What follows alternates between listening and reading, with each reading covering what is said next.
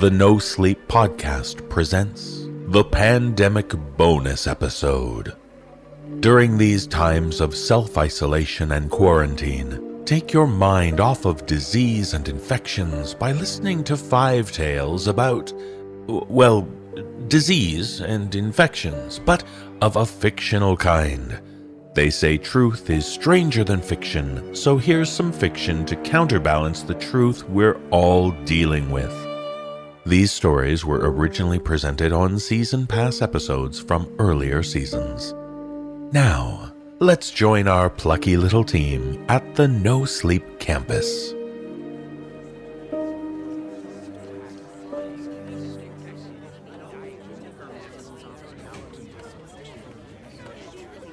Can I have everyone's attention, please? Settle, people. Settle. Okay, I have some good news and some bad news. The good news is we've successfully completed episode 6 of season 14. Haha, well done, gang. Hooray! Hooray! What's the bad news? Has Peter been up to his, activities again? I'll have you know my time lately has been spent doing nothing but my usual philanthropic endeavors, madam. I stand, or rather sit, corrected. Let's stay focused, folks. No, the bad news is because of the COVID-19 pandemic, we are being forced to stay inside and self-isolate for the foreseeable future. That means we can't leave the NoSleep campus. I can't stay here. I have to get to Italy. I have my yearly timeshare at my villa in Tuscany. I can't afford to miss the 5 days and 3 nights I've booked there. Andy, darling, whatever shall we do? Being stuck in the colonies at the start of polo season simply won't do. I agree, my sweet. But it sounds like this is serious. We may have to forego whacking our balls on horseback for the time being. Speaking of ball whacking, where's Dan and Brandon? What? What's that supposed to mean? You two love sports like football and baseball. It's all balls with you two. Phrasing! Okay, gang. Let's calm down. We're gonna be together for quite a while, so let's try to stay calm and collected. I know! Why don't we pass the time by telling scary stories to each other? So, you mean just continue working like we always do? No, I mean we turn down the lights, make some popcorn, and tell each other stories. Oh, why don't we tell stories about plagues and pandemics? You know, take our minds off reality with some fictional infectious tales? That is a great idea. I'm sure we can come up with plenty of germ-ridden tales to have fun with. I know one about an outbreak having to do with birds. Bird flu? Yes, he flew away, but that's not really important right now. No, this story, see, is about pigeons. It was told to me by author Manin Lysette. Sounds great. In fact, I'll join you. Let's call this story, The Pigeons Around Here Aren't Real.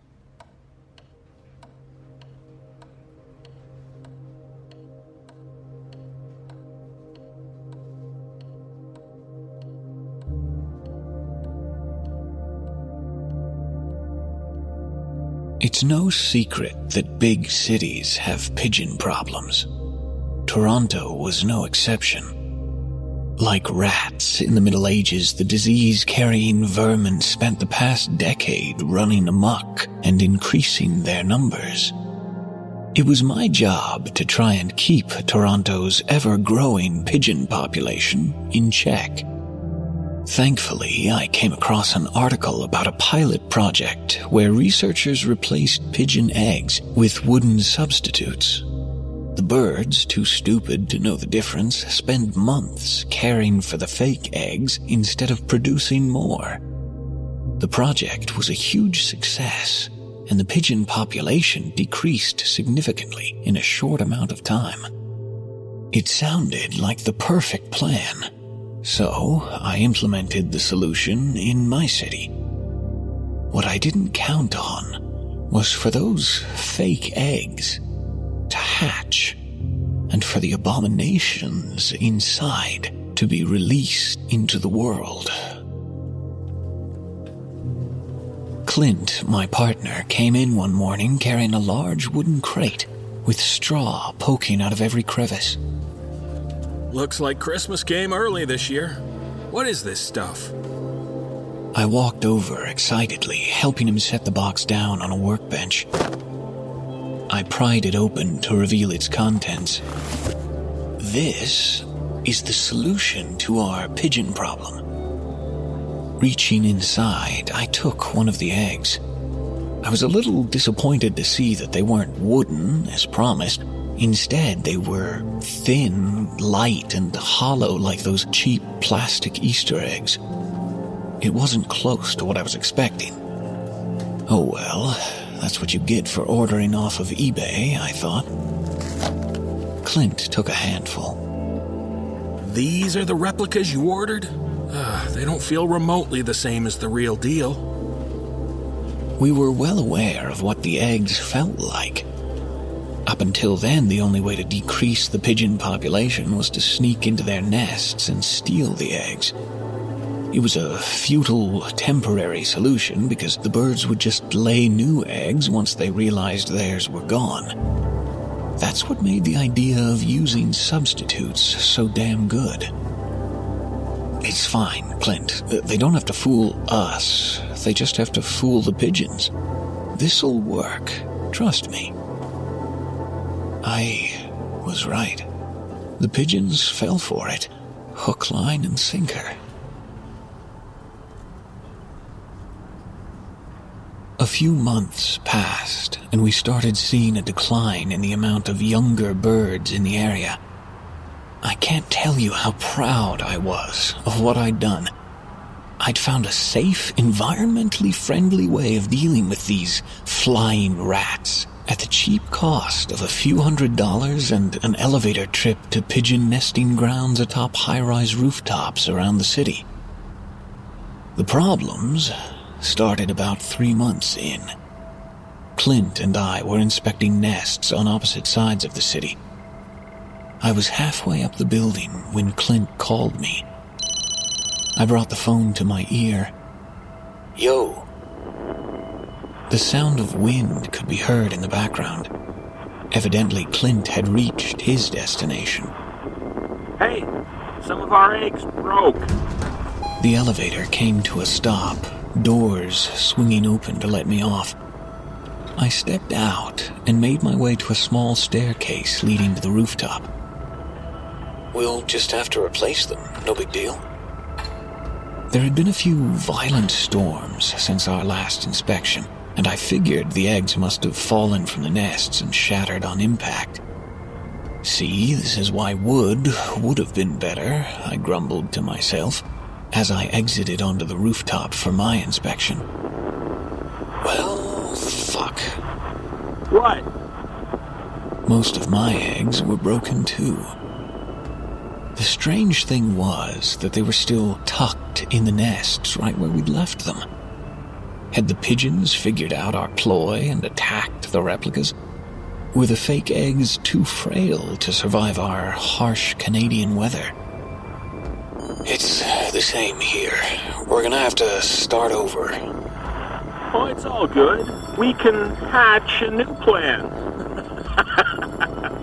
I paused for a moment. Did you just look on the sunny side up of things? Yeah! Puns. At a time like this, puns. Don't yoke with me.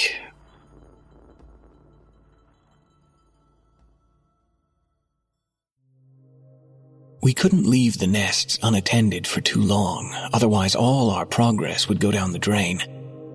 I sent Clint to replace the broken eggs with what was left from our original order. In the meantime, I searched online for anyone selling wooden eggs. Unfortunately, the cheapest and fastest shipper was the person we'd ordered from the first time around. We needed these eggs quickly, and our budget was pretty tight. I figured I'd order the subpar eggs one more time. If they lasted long enough for city officials to see the plan was working nicely, then I was sure I could convince them to increase our budget so we could order better supplies next fiscal year. Just to be sure the pigeons weren't attacking our fake eggs, I also set up a security camera on one of the rooftops. I needed to know if they'd gotten wise to our ruse, though I highly doubted they had the mental capacity to do so. Still, the project would prove fruitless if the birds weren't fooled by our cheap imitations, so it was best to keep an eye out. Over the course of the following weeks, I started getting strange reports about small animals behaving weirdly. Frankly, I didn't pay much attention to them at first. They sounded a little insane, to tell the truth. One woman claimed she'd seen a pigeon climb a tree. She said he crawled up the bark like a squirrel. Another report stated that a chipmunk had been seen attacking and killing a neighborhood dog. Another witness called in about an injured cat, but when he investigated, all he found was a pelt. By the time I read the 5th report, I was starting to get a little worried. What was even more troubling to me was that these reports were coming from all over the city. If it had been confined to a single neighborhood, I would have suspected an outbreak of rabies or a new disease of some sort. But the reports were coming in from all around Toronto and its suburbs, which span an extremely large area. How could any disease spread so quickly? It had to be something else. I was just about to do a bit of research on the subject when Clint came in, wearing a scowl. Broke. Shitty fucking eggs broke again. He threw himself on his chair. I forced a grin. Hey, crack a smile, would ya? He tossed his worksheet on the table. That was an excellent pun. You remember to bring the footage? He unzipped his coat and reached into his pocket for an SD card.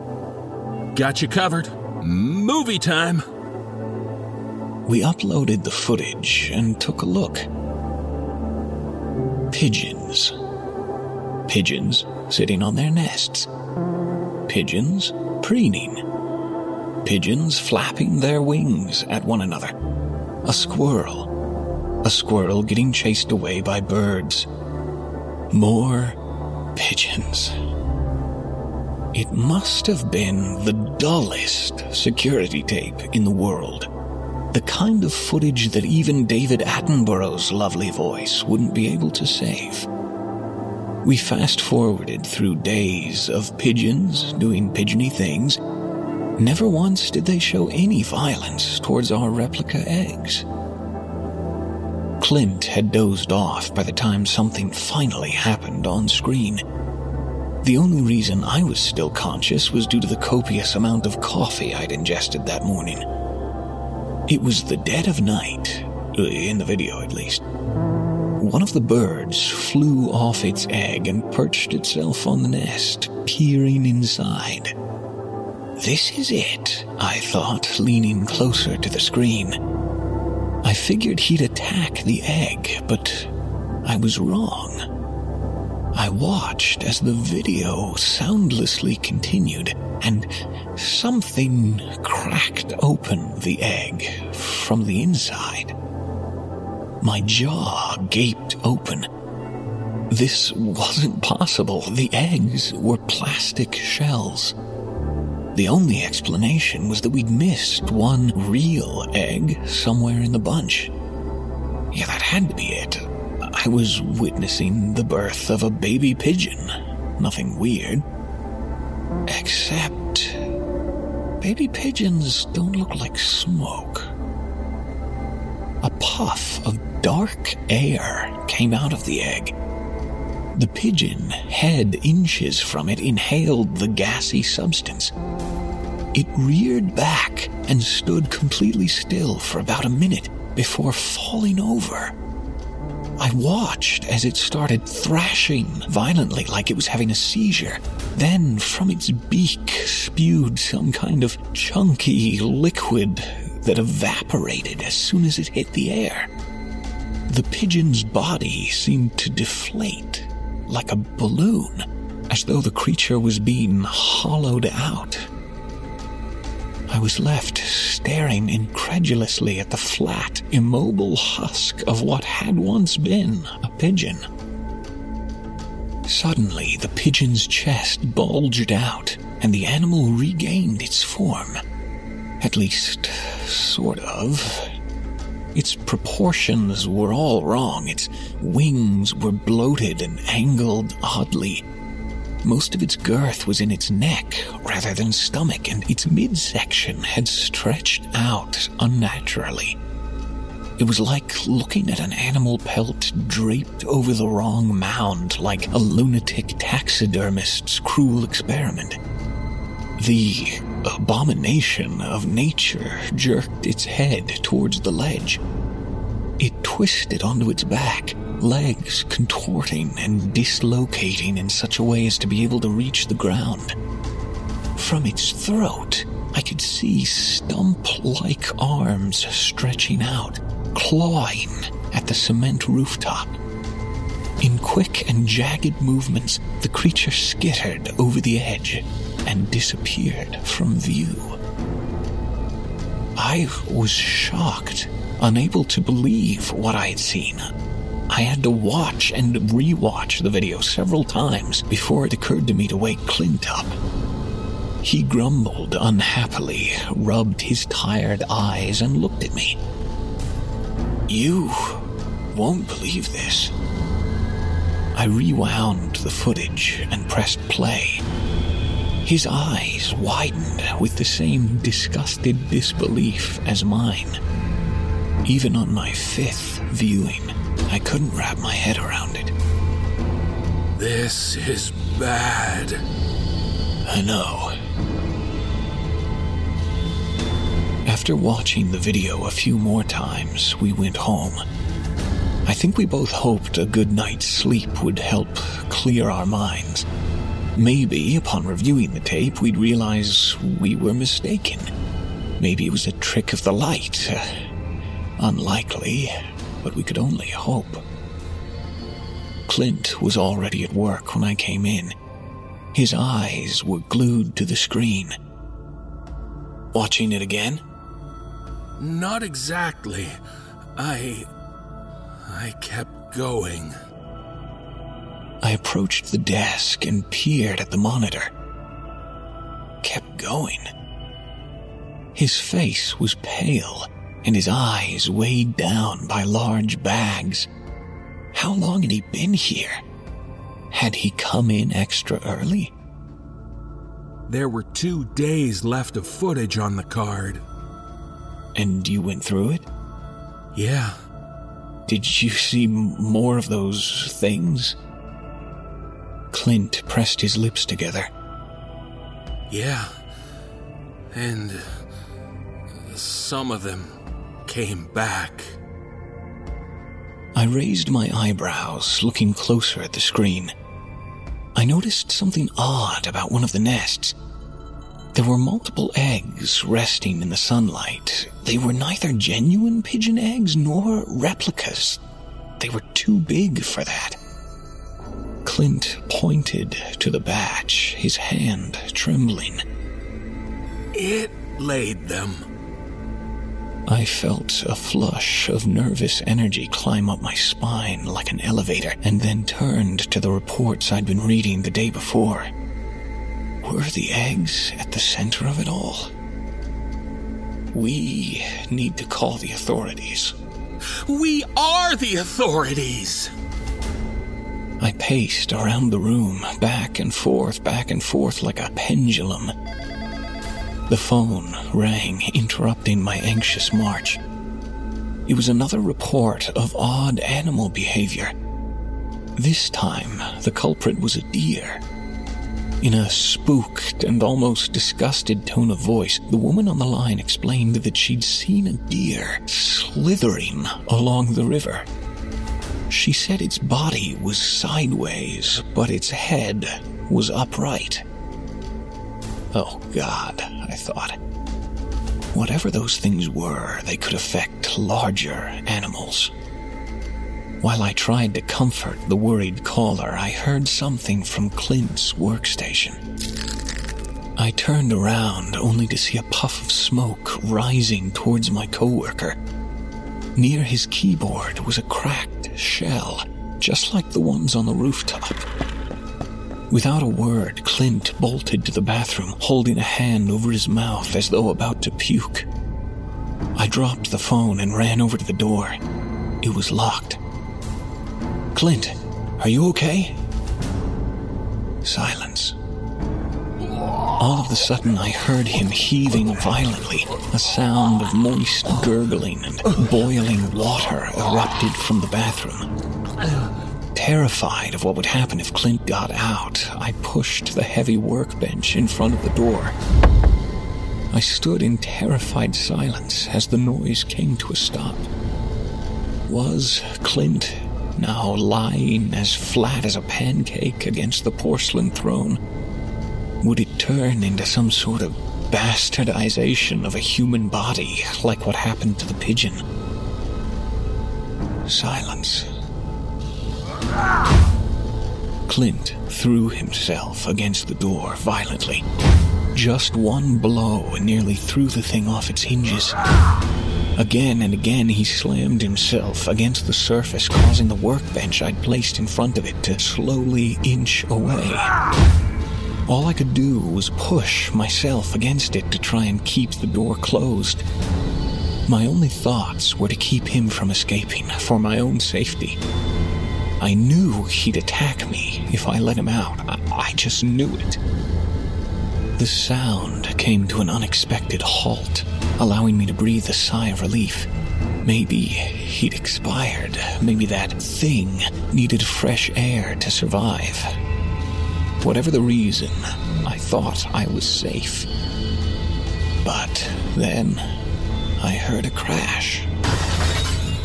The window. I'd forgotten all about the bathroom window.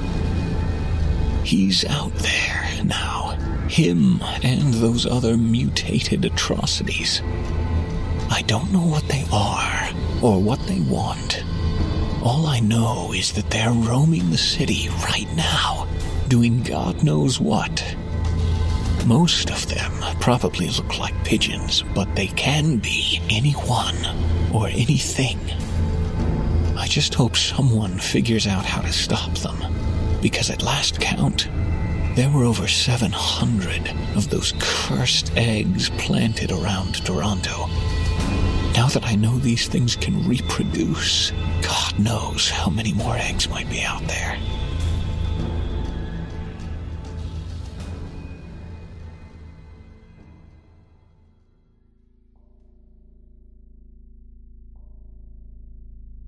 He came back. I should have known he'd come back. He warned me before. He said the creature on our recording returned to its nest to lay an egg. Those monsters seemed to have the salmon mentality, going back to their place of birth when it came time to reproduce. Too busy answering a slew of panic calls, all the while panicking myself, I didn't hear him when he came in through the front door. Thankfully, I caught a shape from the corner of my eye. Without even finishing my sentence, I dropped the phone and locked myself in the maintenance closet, praying he hadn't seen me. Outside the thin wooden door, the room was quiet. If he was breathing, I couldn't hear it. His footsteps were just as silent. Had I overreacted? I hadn't actually seen Clint, just a shadow in my peripheral vision. Maybe it was my imagination. I needed to know, so I knelt down, peered through the crack under the door, and closed an eye to get a better look. I wish I hadn't. I wish I could erase that thing from my mind to preserve Clint's memory as the man I knew him to be, not that, anything but that. What I saw was a mass of flesh inching along the floor like a slug. I couldn't figure out what was facing up, his back or his chest. His spineless torso had folded over, bringing his arms nearly perfectly in line with his legs. His head, now completely shapeless, lay flat at his midsection. His mouth reminded me of the figure in Munch's famous painting, The Scream. His grayed eyes stared at me, but I could tell as he continued to slither towards his desk that they were useless decorations. He disappeared from view. Then came a horrid sound. A squishy and gooey noise that reminded me of the old slime ball toys I used to play with as a child. It lasted a few moments, stopped, started again, and then stopped for good. Shaking in my boots, I remained concealed in my dark prison all day, ignoring repeated hunger pangs and my own instinct to run. I couldn't afford the risk of being caught. As day shifted into night, I began to wonder if I could sneak past him. On our security tape, I'd seen normal pigeons sitting on nearby nests, seemingly unfazed by the creature. Maybe Clint wouldn't attack me. I had to take the chance. I couldn't hide forever. As quietly as I could, I swung the door open and stepped into the office. The thing wearing Clint's skin was gone. Thank God. Out of morbid curiosity, I glanced at his workstation, where I'd heard the unsettling noises earlier. There were 2 massive eggs sitting on his desk, coated in a viscous substance. I didn't even want to think of the implications. I didn't want to know out of which orifice he'd laid them. I wanted nothing to do with this anymore. I ran out of the office to my car and drove straight to Kingston. I'm not going back. I will never go back. Someone else will have to deal with this situation.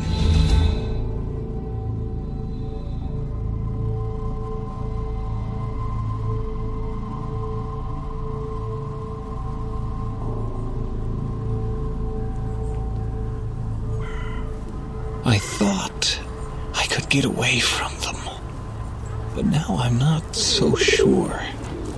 Maybe I'm imagining it, but the pigeons outside look odd. Not as disproportionate and disfigured as what I saw in Toronto, but there's something wrong about the way they move. I think those things are learning to better mimic the shape of what they're possessing. And now, they've spread.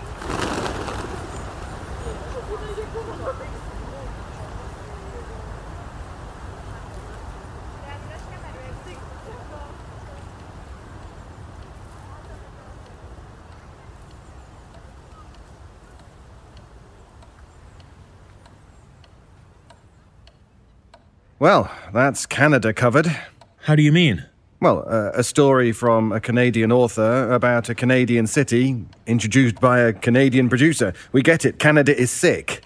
Oh, you mean sick as in the slang term meaning hot, cool, and fabulous, eh? I kinda doubt he means it like that. Yeah, Canada is too tame to be sick like that. It would be like calling Utah sick. Or Ohio. Whoa! You take that back, you Beantown bozo? Or what? Would you boys settle down? Resorting to violence after less than a day together doesn't bode well for our quarantine. Thank you, Erica. As always, you provide the perfect mothering tone for our little family. And let's not kid ourselves about Utah.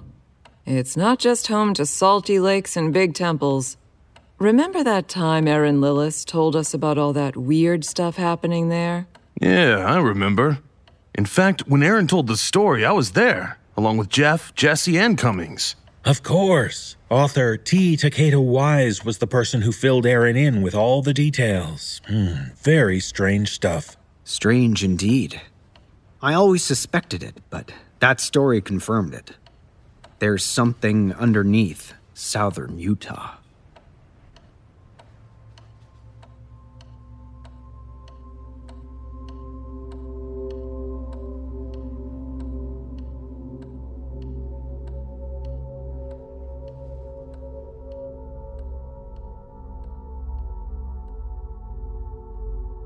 Dugway Proving Ground was built in Utah by the United States Army in 1942 to test, retain, and create biological and chemical weapons.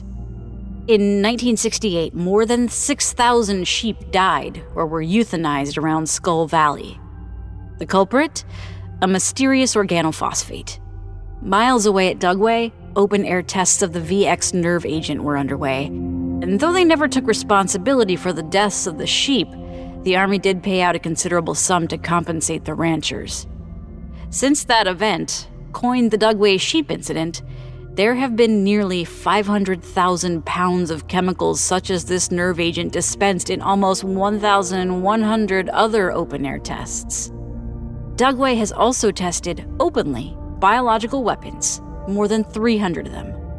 Oh, and then there's the anthrax. 2 years ago, Dugway accidentally shipped live anthrax from sea to shining sea.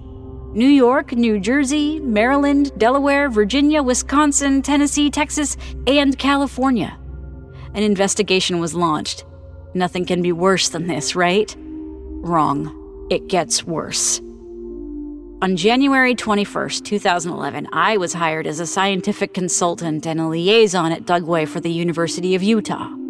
Not even a week later, on the 26th at exactly 5:24 p.m., Dugway was placed on lockdown. The next day at 12:06 p.m., the lockdown was lifted. Now, the people who run this installation would have you believe that there were no injuries, no damage done, that this whole incident was caused by a silly little lost vial of the VX nerve agent some idiot had mislabeled and left somewhere he shouldn't have. That they found it. This is a lie. A blatant, immoral cover-up of something horrific, something unthinkable. They would have you believe that during the lockdown, anywhere between 1,200 to 1,400 people were working. This is a half-truth. The morning of the 26th, 1,398 people came into work, and on the 27th, only 1,201 walked out. I was one of the lucky ones. The morning of January 26, 2011 began normally. I had spent the last day teleconferencing my fellows at the University of Utah, and though they didn't ask anything else of me, one of them did warn me to be cautious, telling me to watch out for anything that might be too spooky. I went to sleep troubled, but as soon as dawn came, his words were washed from my mind, and I got out of bed rejuvenated, ready to tackle the day. As soon as I walked in, Corporal Lee called me over.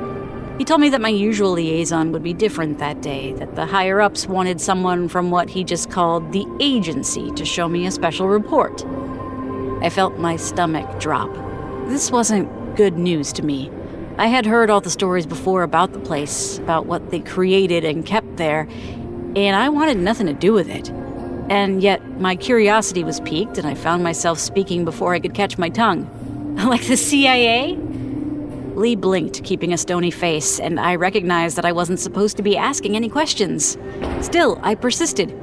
FBI? He swallowed, clearly nervous. I can neither confirm nor deny that. I held my hands up, palms wide open. Okay, forget I asked. He led me towards what looked like an unused office. Inside, there was a single steel-framed desk, a white chair in front of it, and an uncomfortable-looking plastic-covered couch with one occupant, a middle-aged man with hair the color of wood. He sat coolly with his left foot on his right knee, his black suit jacket slung across the armrest, and was reading from a smooth black binder balanced across his legs. He looked up as we walked in, smiled, and stood, placing the binder cover down on the cushion next to him. Ah, Professor Park. Nice to finally meet you. Cooper. I grasped his hand in mine and we shook firmly once, twice before letting go. He stooped, picking up his binder and jacket before leading me out of the room and down the hall towards the decontamination chamber. The chamber was a thin, long, rectangular room that was lined with minuscule jets on each wall, the ceiling, and the floor. The jets activated the moment you stepped in and kept spraying until you had walked the entire length of the room and exited out the other side. What they sprayed was a totally scentless mixture of elements, structured in a way that would leave your hair and skin wet but never your clothes. In the next room, he asked me to put on a clean suit. I looked at him questioningly until he spoke. It's required where we're going. Suited up, we entered the elevator that descended into the dirty zone. See, the main building at Dugway doesn't expand out into the desert. No, it expands into the desert, underneath it, and is nearly 18 stories deep. It's an intricate layout of tunnels that were made to keep the public safe from the experiments done and the specimens kept at Dugway. Despite this foresight, though, the public was, and still is, in danger. We exited the elevator and stepped into a dimly lit corridor with heavy-looking doors lining each side. I had never been this deep down before, but despite my growing apprehension, I followed Cooper towards the sixth door from the end on the left side.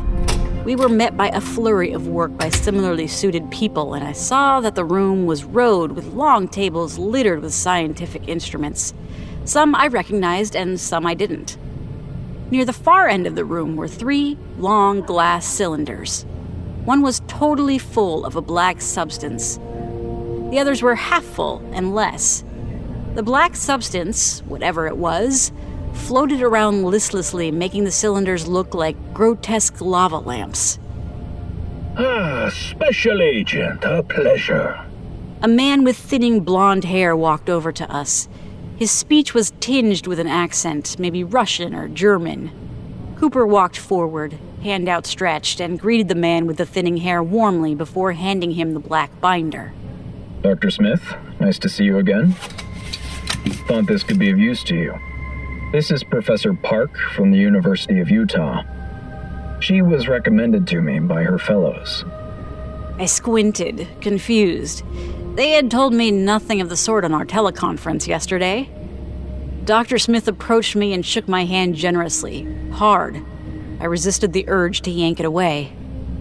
Professor, I've read all your work. A bright mind. Oh, a bright mind. Just wonderful. If you please, we've set up a station over here for you. Dr. Smith's voice was growing excited, eager, like a schoolboy gearing up for his big speech at the science fair. We've been trying to figure out what this substance is for decades. It's something unlike anything we've ever seen before. We've brought in chemists, geologists, biologists, astrobiologists, you name it, all in the hopes of figuring out what it might be. And yet, nothing. This is highly classified, Professor, so please bear that in mind. Of course. One question before I begin, Doctor. Where did you find this substance? Dr. Smith smiled and pointed up. The surface? He pointed up again. The sky? I was perplexed. He pointed up 3 times. Space? Ding, ding, ding. Correct. I felt my eyebrows raise and heard the skepticism in my own voice as I responded. You found this substance in space? As in, it came from outer... No.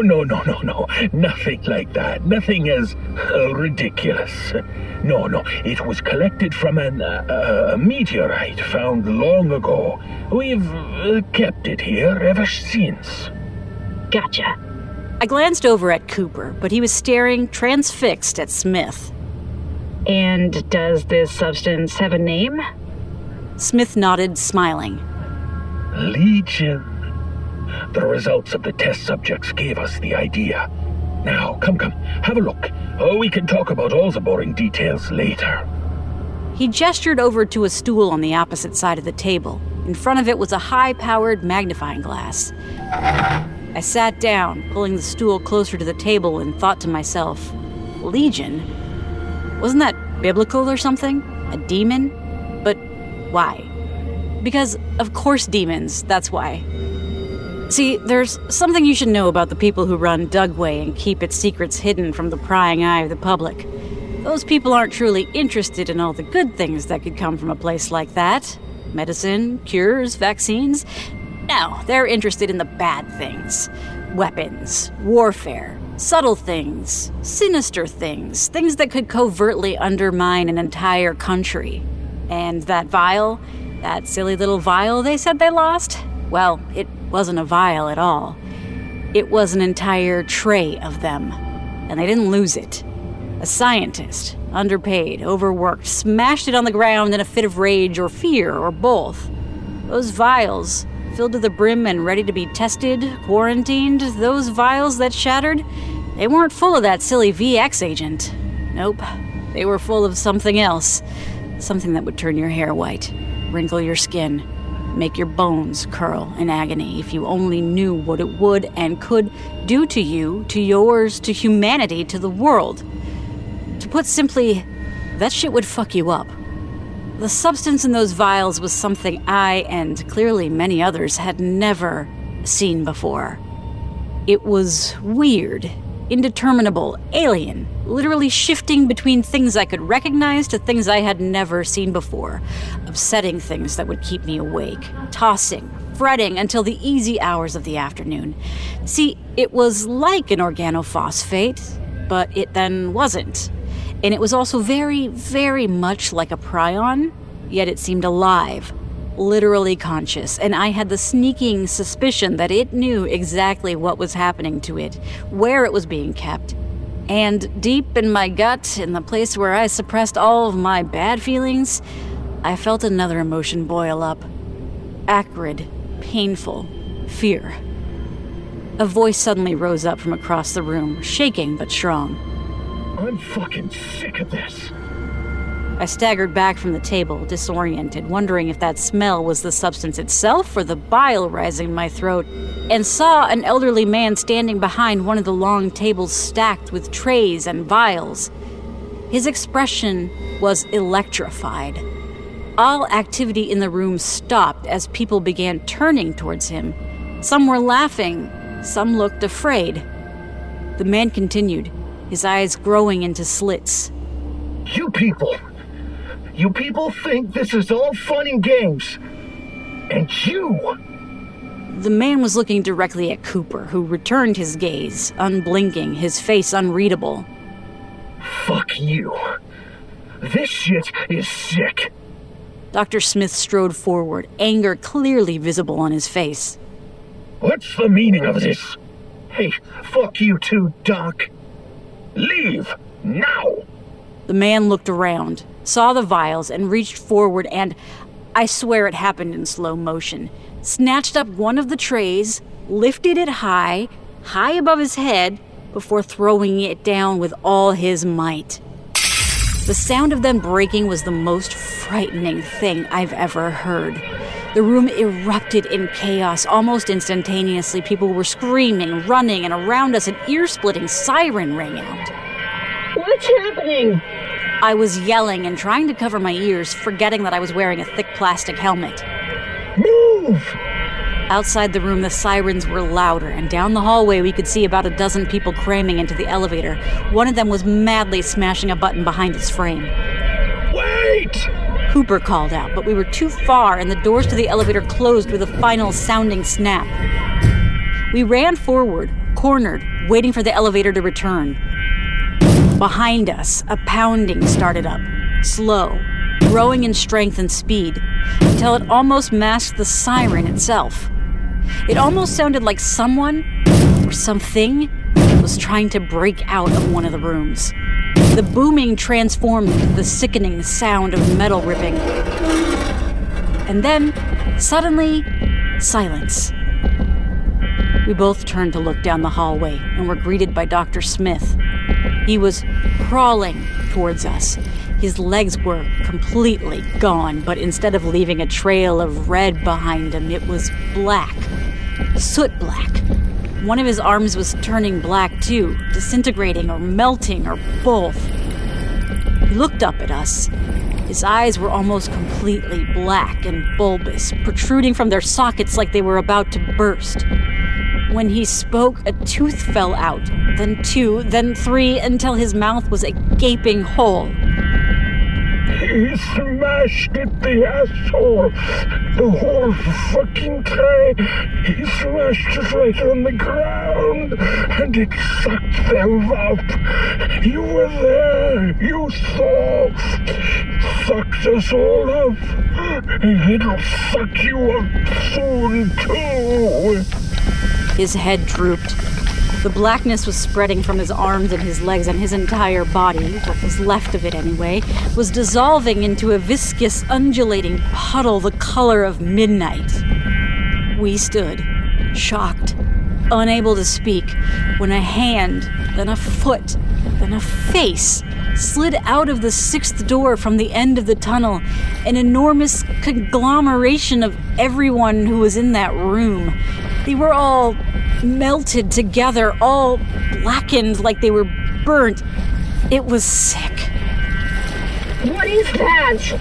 Then I screamed louder, piercingly high, as the whole of it rolled out and began moving towards us, making a moaning sound I'll never forget. It approached Smith, the puddle that was him, and sucked him into itself. I saw his face press outwards in the blackness, screaming, until his voice finally unified with the others. It was close now, so close, and I could make out the individual features of each face. Behind us, the elevator beeped, and we heard the door slide open. Cooper reached out and shoved me into it, and I fell backwards, watching as he stood next to the door, pushing the button to close the doors repeatedly. After what felt like a lifetime, they slid shut, leaving me with a lasting image of that thing heaving itself down the hall. We were stunned. Cooper leaning against one of the walls, me still on the floor. The siren echoed around us, broken only by our fierce, frightened breathing. Cooper suddenly stood straight, startling me, and began taking off his clean suit. I pushed myself back towards the wall, sitting against it, staring at him, dazed, until I realized what he was doing. That thing. Shouldn't you keep the suit on? Wait till decontamination? Fuck it. He shrugged his jacket off and knelt to roll up his pant leg. There was a pistol secured to his ankle underneath. The elevator reached the top floor, and the doors opened to a sea of people all waiting to go through the chamber, waiting to get out. I exited the elevator and looked back. Cooper was still standing in it, rolling up his shirt sleeves. Are you coming? He didn't say anything, didn't look up. You can't possibly go back down there. Finally, he met my gaze, then strode forth, taking my hand in his. Go, and do whatever they say, no matter what. He squeezed my hand. No matter what. Toss me that, will you? I looked to the left, seeing about 10 gas masks hanging on the wall. Bug masks, I called them. I tossed one to him, and he shoved it on before striding back into the elevator. I watched the doors close. Never did see him again after that, at least not for a long time. We were rounded up in the chamber and told to wait until someone came on the intercom and gave us the all clear. We waited for hours, some of us silent, others sobbing.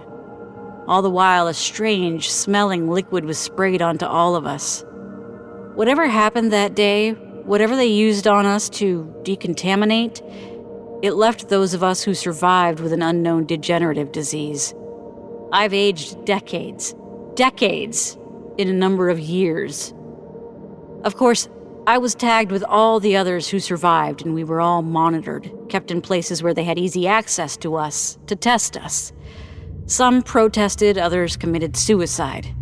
Most, like me, just lived with it and allowed ourselves to be tested and caged like rats.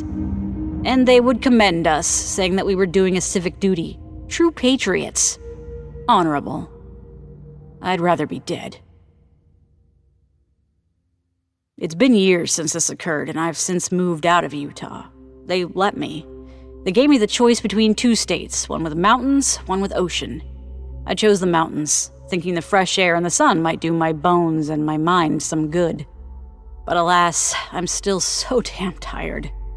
Tired of keeping secrets, tired of suppressing my guilt, my fear.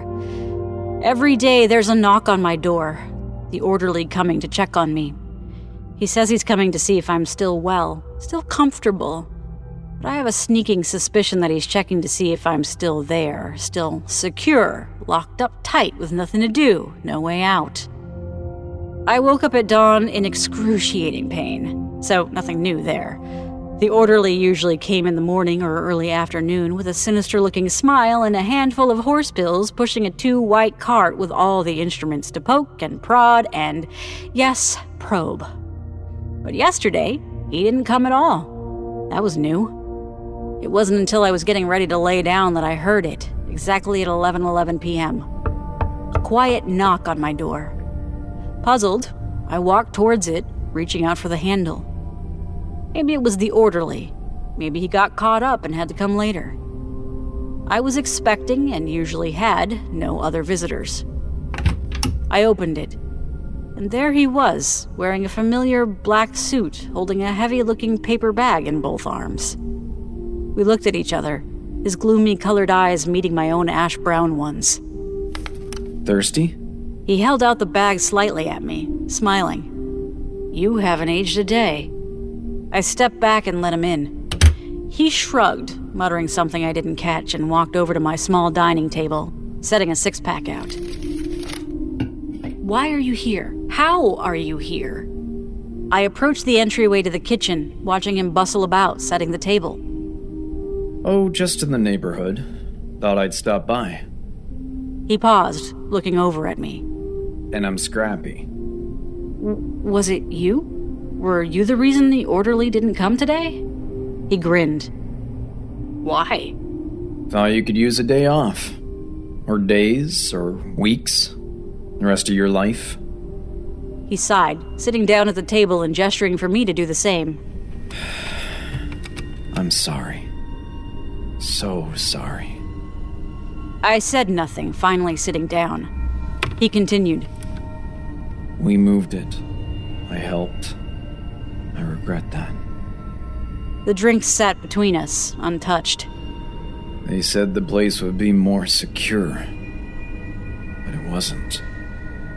The location itself was...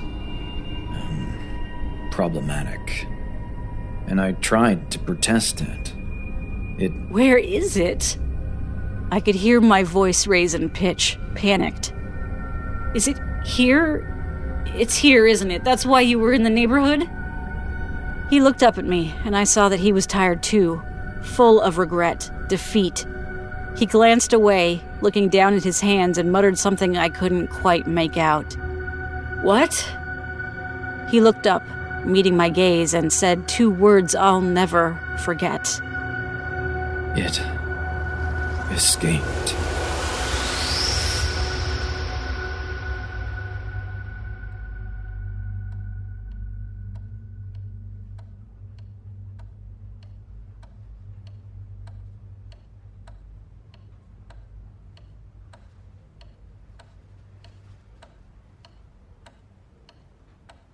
That's a whole different kind of creepy. Glad nothing like that could happen over in England. What makes you say that?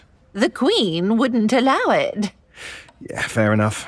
How about we consider a different kind of virus story? Like a computer virus. It's really not the same thing. It doesn't have the same impact as people being physically infected and dying horrible deaths. Yeah, what are we going to say? I got an email and I couldn't unsubscribe. Very funny. I'm telling you, emails can cause a lot of problems. I, for one, can share another story with you about this exact same subject. emails, infections, disease. Oh, lots of fun stuff in this one. It was shared with me by author Shane Fligger. Can I join you again on this one, Peter? Certainly, although I really shouldn't be telling this one. You see, this one is about an email I should never have received.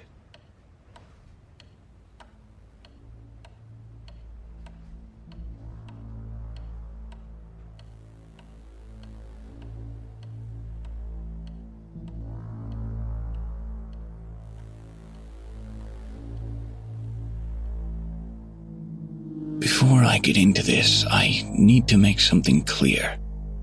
I'm not here to beg for advice or help, because I'm beyond any help. I've had to give up everything in my life that ever mattered. This happened more than 9 years ago, and I'm finally taking the risk to share it. World events are seriously scaring me, and I have more personal reasons that I can get into later. I am well and truly fucked. And it's all because of an email that I should never have received. In the summer of 2005, I thought I had everything I ever needed from life. I had just finished grad school and begun teaching English at a local community college. I had married the love of my life that January in an awesome and geeky ceremony. We had moved into a fix-it-up bungalow on 3 acres of land, and we had just rescued an elk hound puppy from a local shelter. Life was good. Looking back, I wish I had enjoyed those days more. My wife, Faye, and I had just finished working outside one night in July, and we were relaxing with a beer on the porch. Our puppy was gnawing on a pair of my socks I had tied into a knot for him. I asked Faye if she would mind if I checked my email before we went to bed. I was expecting a notification about the classes I was going to teach in the fall and was looking forward to actually using my degree. Faye went to bed, and I logged into my work email account. There wasn't an email from my department chair, but there was a new email entitled Progress of EBOV7X. I figured it was spam, but I impulsively clicked on it anyway. The email's intended address was just 2 letters off from mine, and it came with an attachment named E7X Results and Suggestions. It was addressed to a man named Mark, and it read as follows.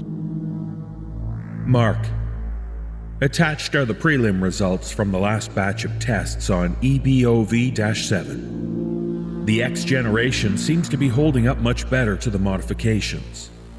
Remember, this is eyes only, so don't print this out or anything. You're new here, and we all think your help is really what's gotten us off the ground on this.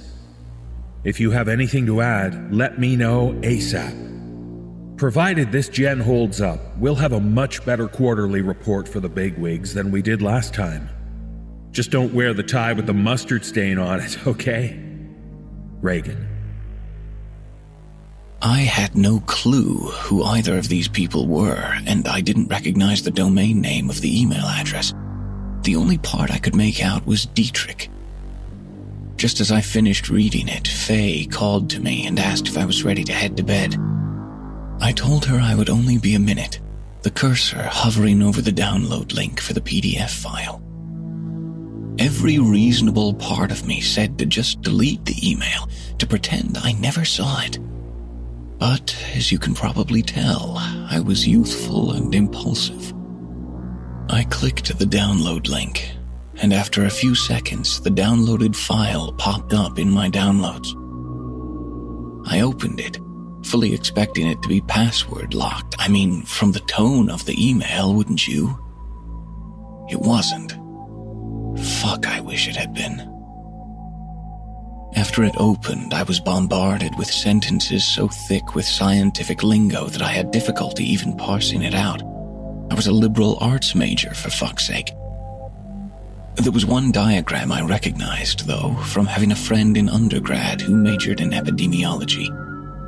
The diagram, I soon discovered, was of a virus. The Ebola virus. I skimmed down until I finally found a paragraph that summarized what I'd been struggling to read. With the iteration of EBOV-7X and the hiring of new personnel, we believe we have finally addressed the main desire of the client. EBOV-7X contains the following alterations from the base EBOV-0. A.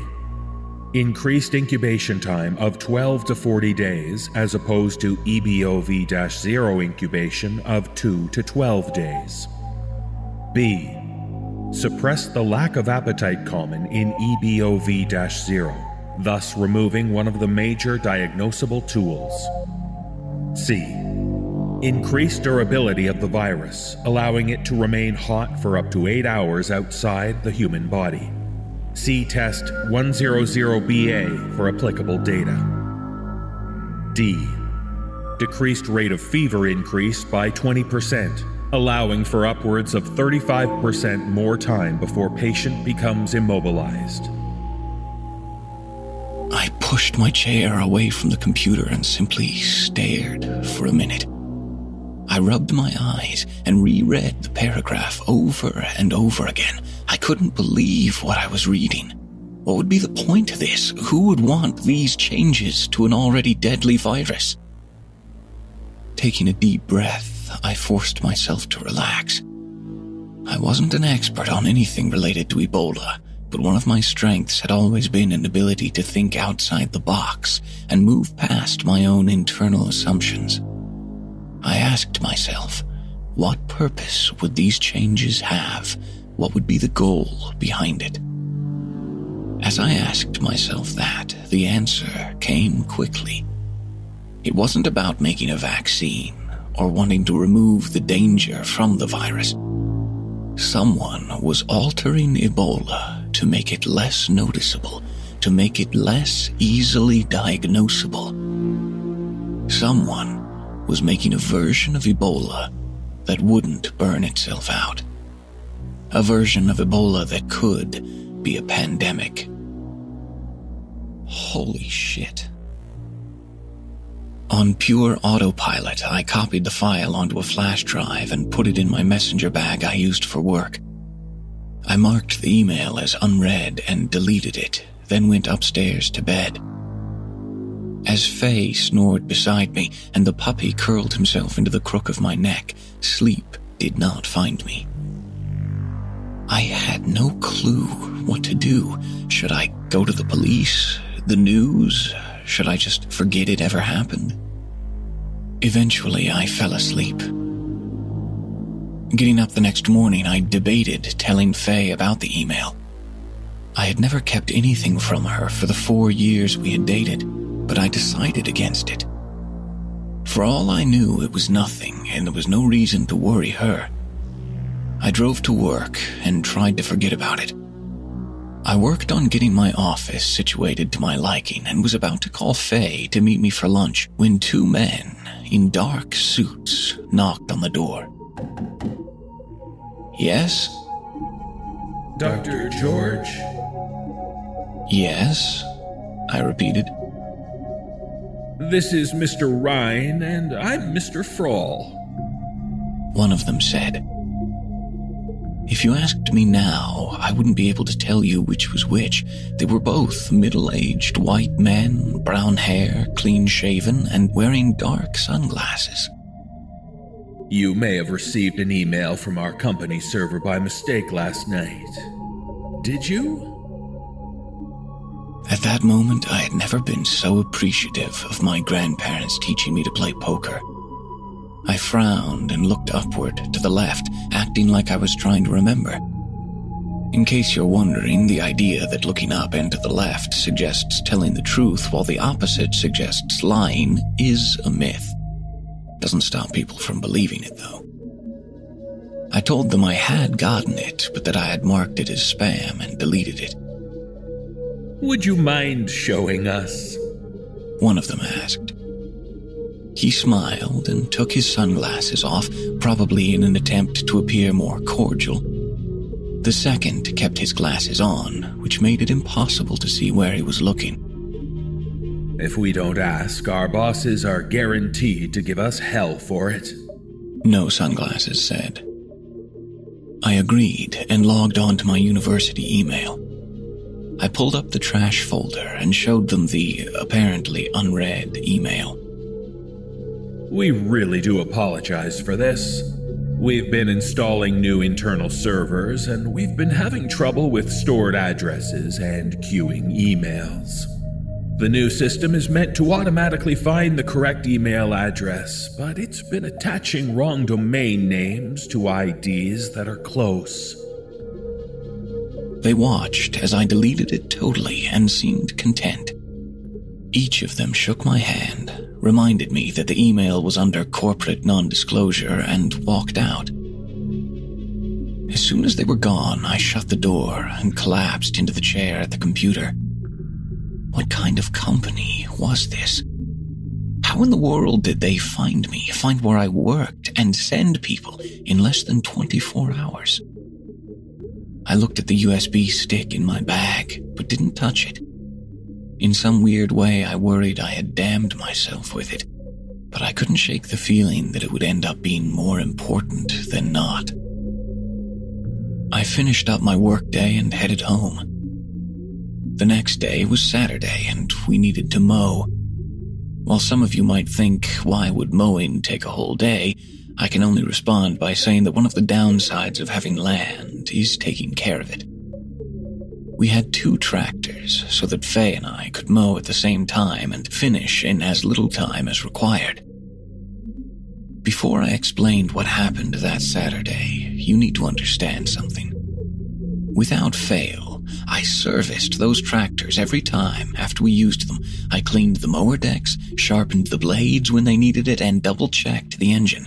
I checked oil and gas before and after using them. Yes, I'm a little OCD. It's been of more help than harm. Faye and I each typically used our own tractors, but she had told me that hers had felt like it was pulling to the left instead of going straight ahead. I told her to use mine and that I would check it out. She started the tractor and began to mow our field. The tractor worked fine for about 15 minutes, then the engine began to splutter and cough. I noticed it and waved for Faye to stop. She did, shutting the tractor off and starting to walk towards me. Several things happened all at once.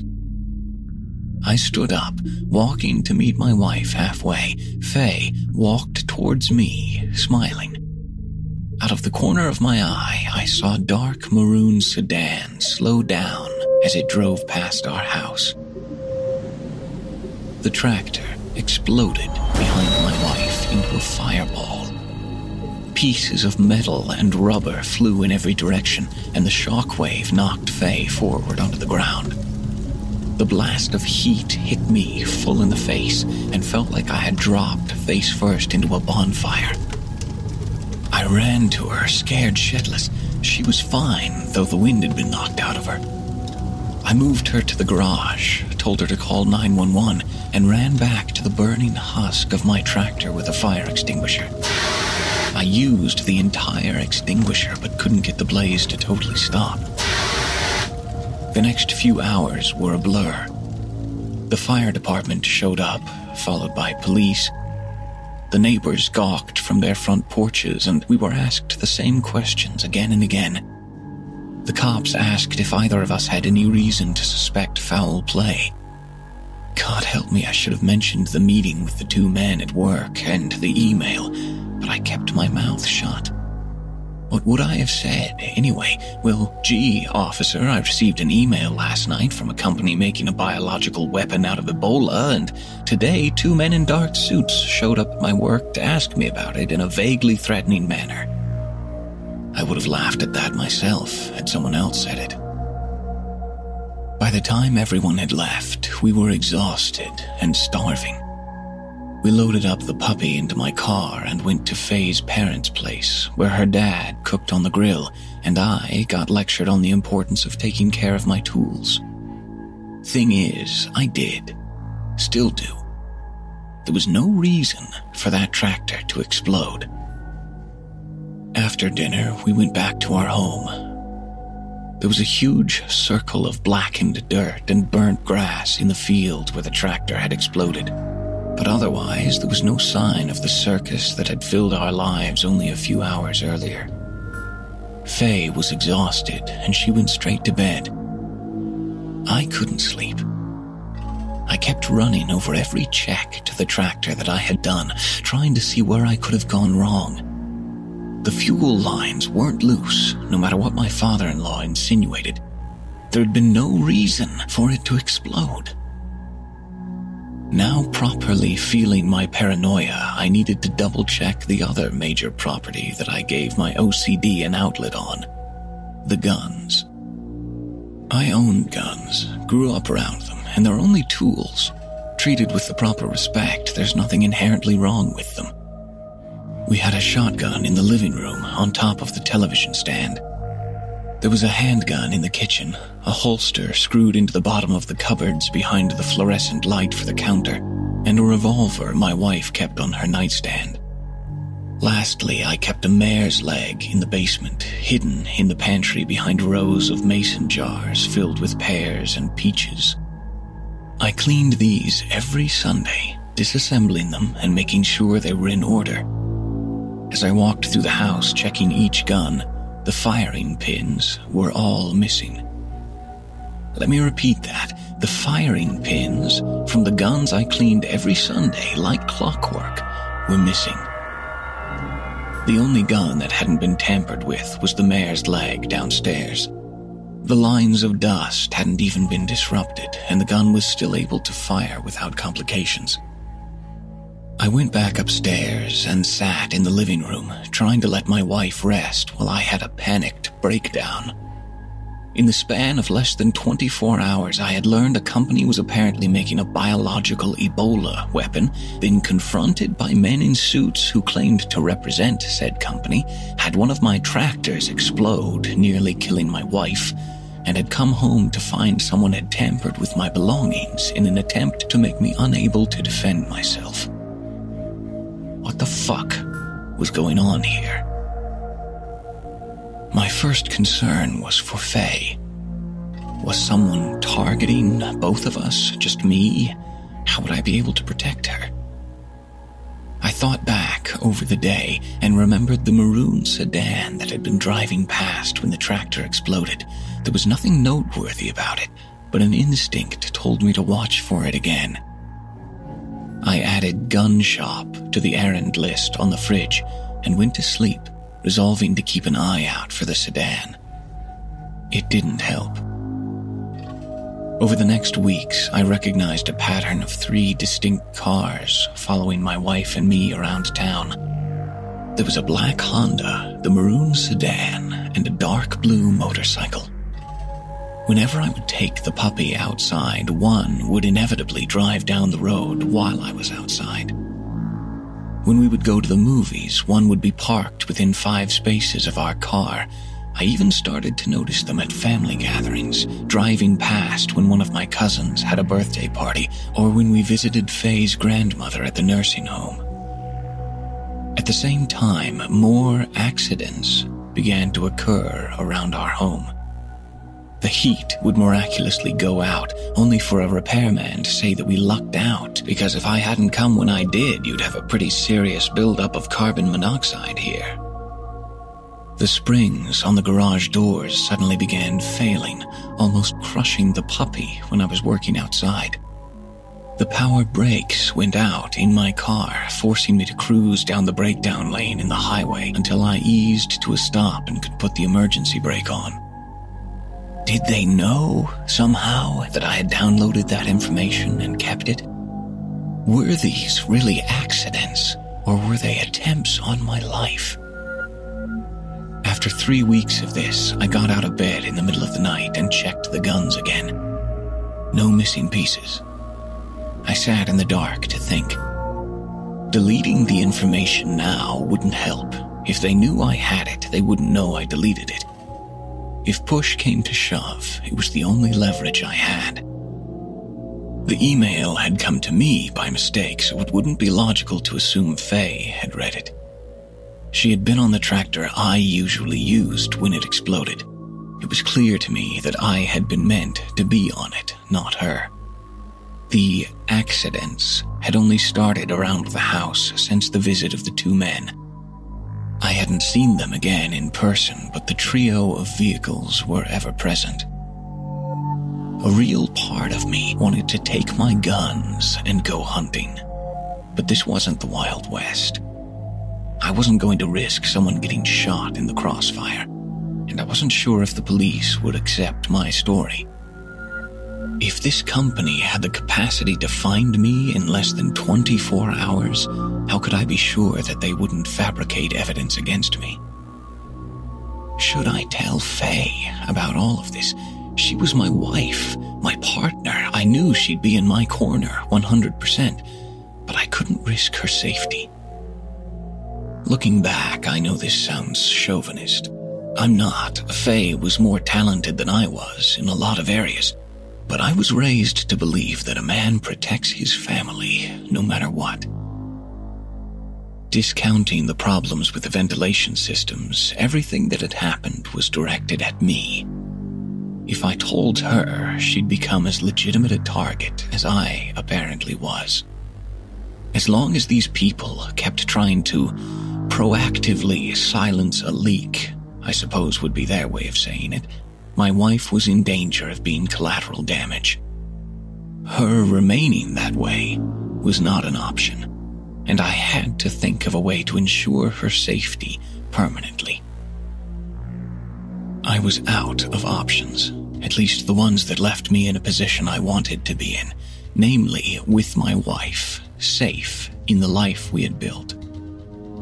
The only option I had left that would keep me alive and keep my wife and family safe was one I didn't want to do. I had to disappear.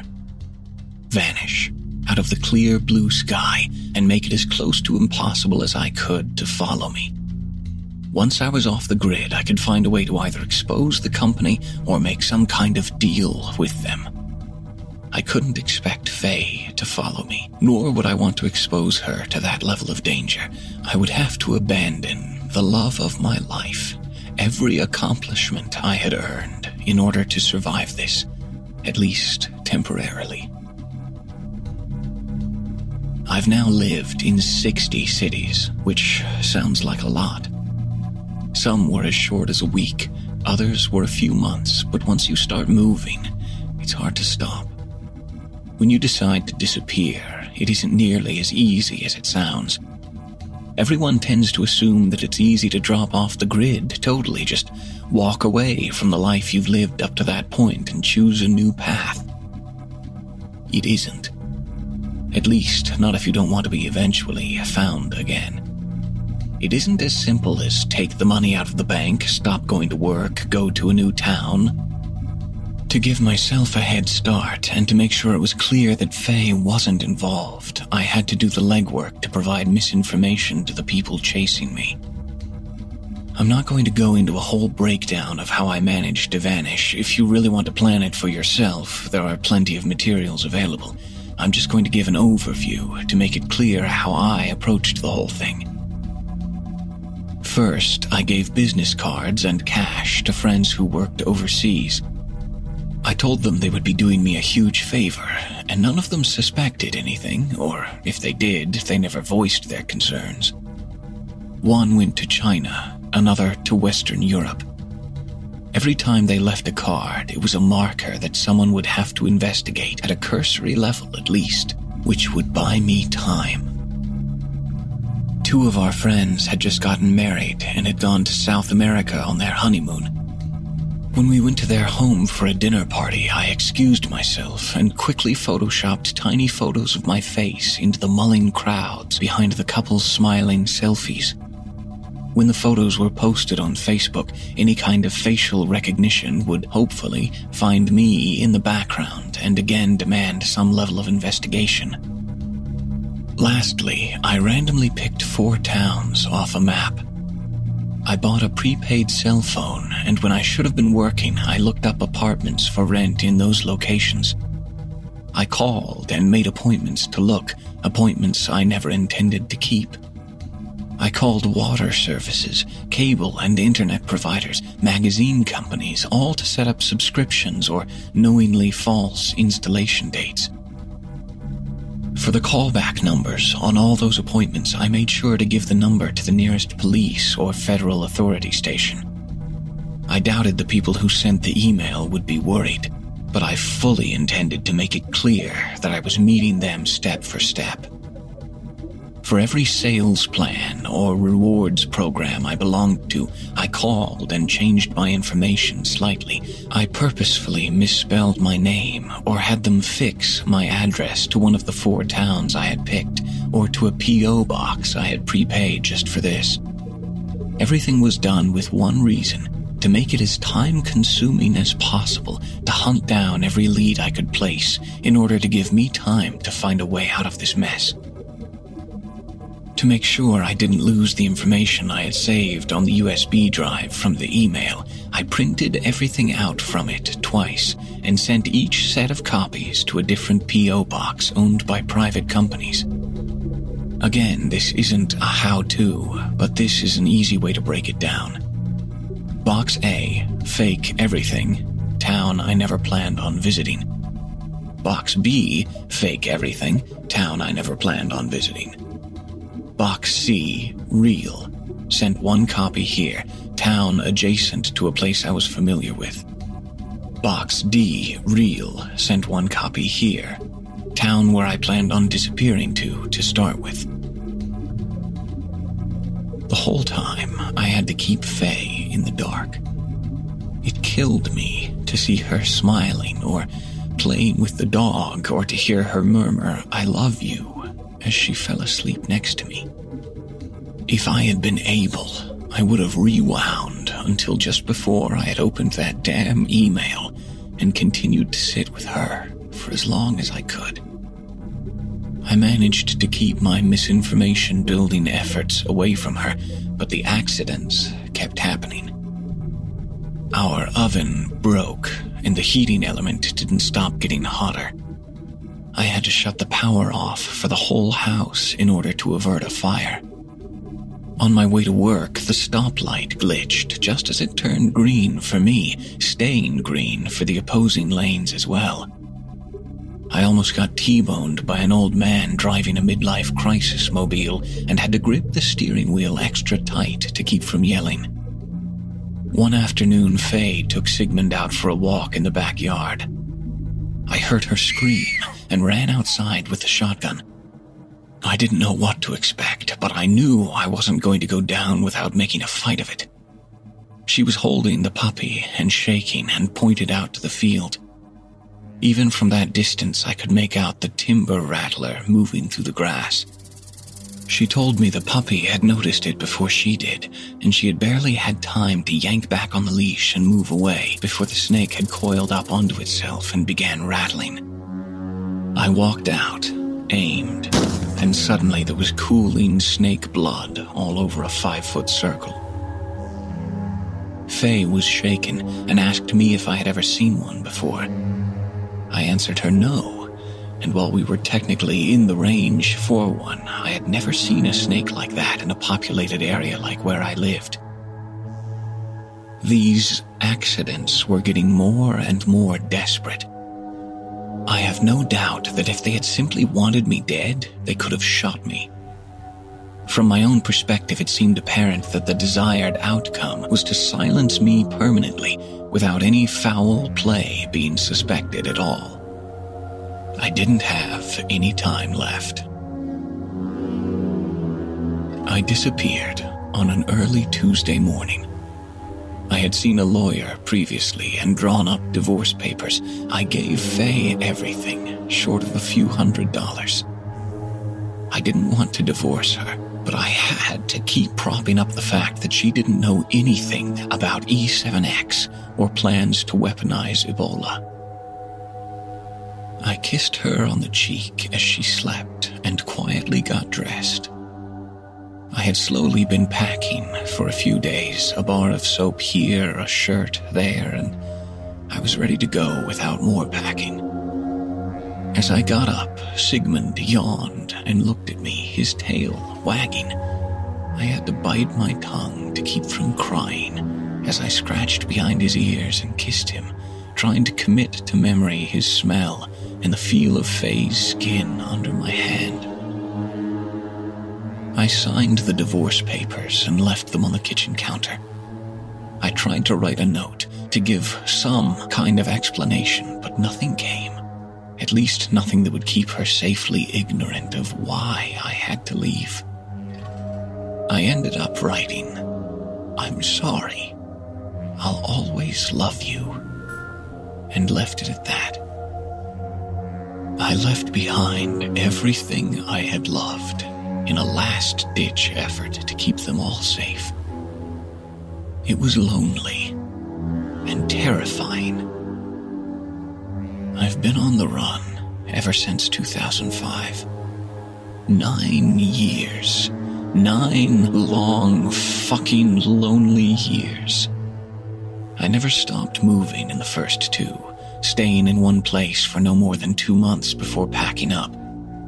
I worked odd jobs, always got paid under the table in cash, and lied with a smile every time someone asked where I was from or about the ring I wore around my neck. I've tried 3 times over the years to get the evidence I have to people who might be able to help me. 2 were politicians, and 1 was a news person. I suspect you'll recognize their names: Larry Craig, Anthony Weiner, and Tim Russert. I picked the politicians not because they were tough on bioweapons or the vast military-industrial complex, but because they represented states far from my home state. When I reached out to Craig on August 23rd, his staff seemed remote but interested. 4 days after, I turned on the radio and heard that he had been arrested for lewd conduct. Holy shit. I went underground again after that for the better part of a year, moving and always keeping an eye over my shoulder. I reached out to Russert next, contacting his staff and explaining that I had a story that I would only trust to Russert himself. I was a fan of Meet the Press for a number of years and always appreciated that he never seemed to play favorites. In the back of my mind, I daydreamed about my life turning out like something from the Pelican Brief, reuniting with Faye, seeing my parents again, my old employers offering my job back out of pride for my accomplishments. I heard back from them on June 10th of 2008, where his chief of staff explained that Tim would be contacting me personally to set up a meeting.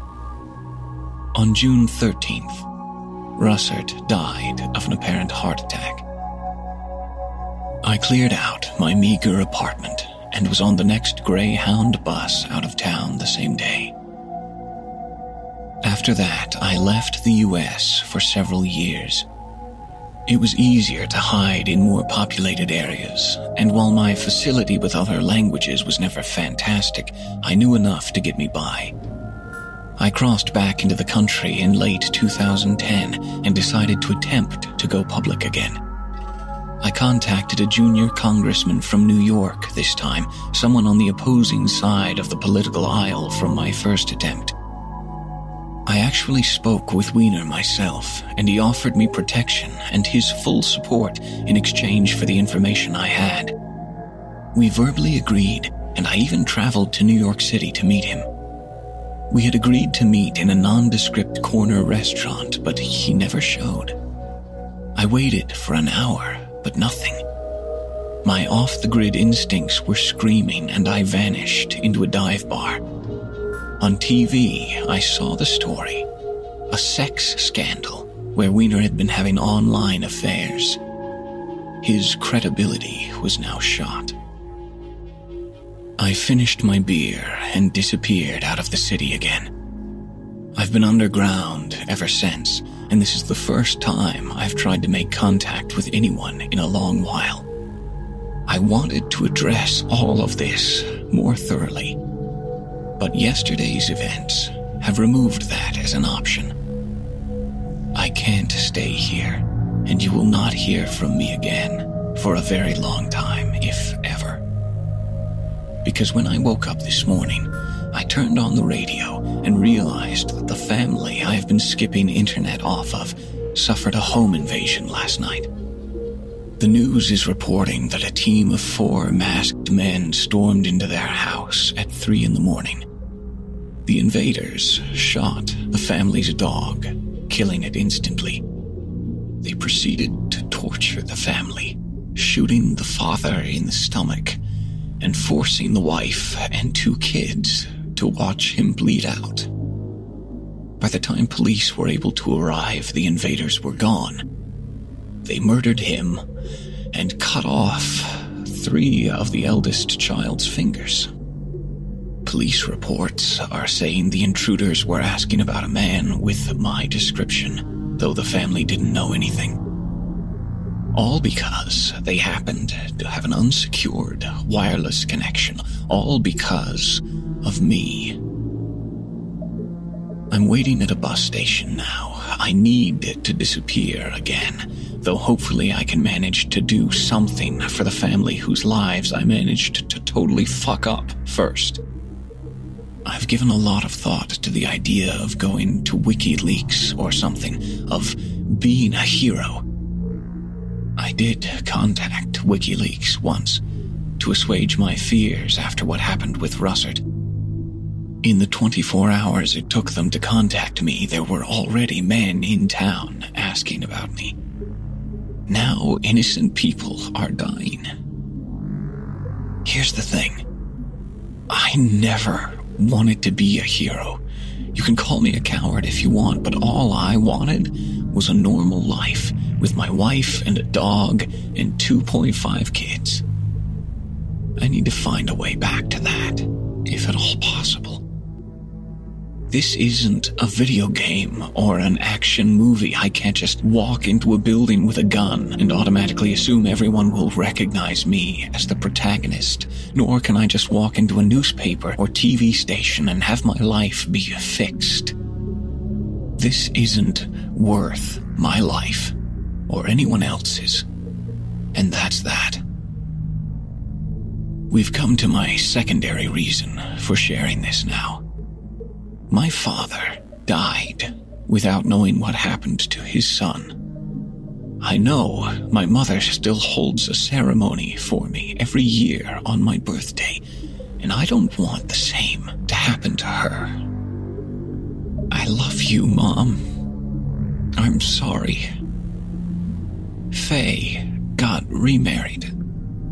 Her new husband is old money, and she seems fine.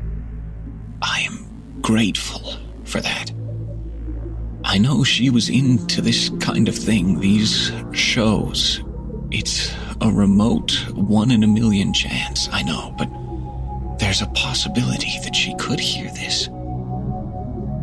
Faye, if you are listening, please know I love you. I've never stopped loving you.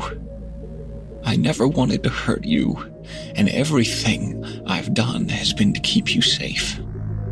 I know from lurking online using proxies and public internet access that you haven't sold the house yet. There's a lockbox buried under the 3rd fence post away from the road. It has the first book we ever read to each other. I had hoped to give it to you on our 30th wedding anniversary, but that isn't looking likely. Please, do what you want with it.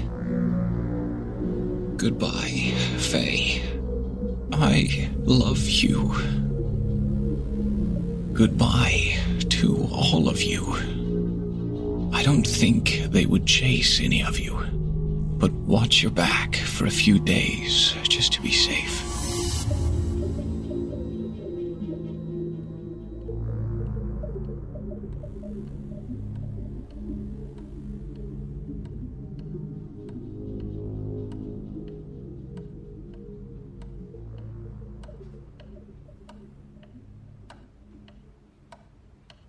Ebola, corona, swine flu? Makes you realize how many nasty diseases are just lurking out there. Well, speaking as a man of science, I find all of it fascinating. But not every infectious disease affects our insides, like lungs and guts. Think about all those terrible diseases that leave you covered in awful sores and pustules. Do we have to? Yeah, think about what a plague would be like if every infected person had huge, gloriously grotesque sores and wounds all over their body. That's the sort of plague where people end up in their churches praying for divine intervention. That's true. In fact, I can tell you a story about an event just like that. Author R.E. Rodden II shared this one with me. Oh yeah, I can help tell this one. Me too. And me. Along with Mike Delgadio. He must still be down in the dungeon at the moment. Well, let's start this one. It's a rather nasty tale about a disease known as sunflowers weep.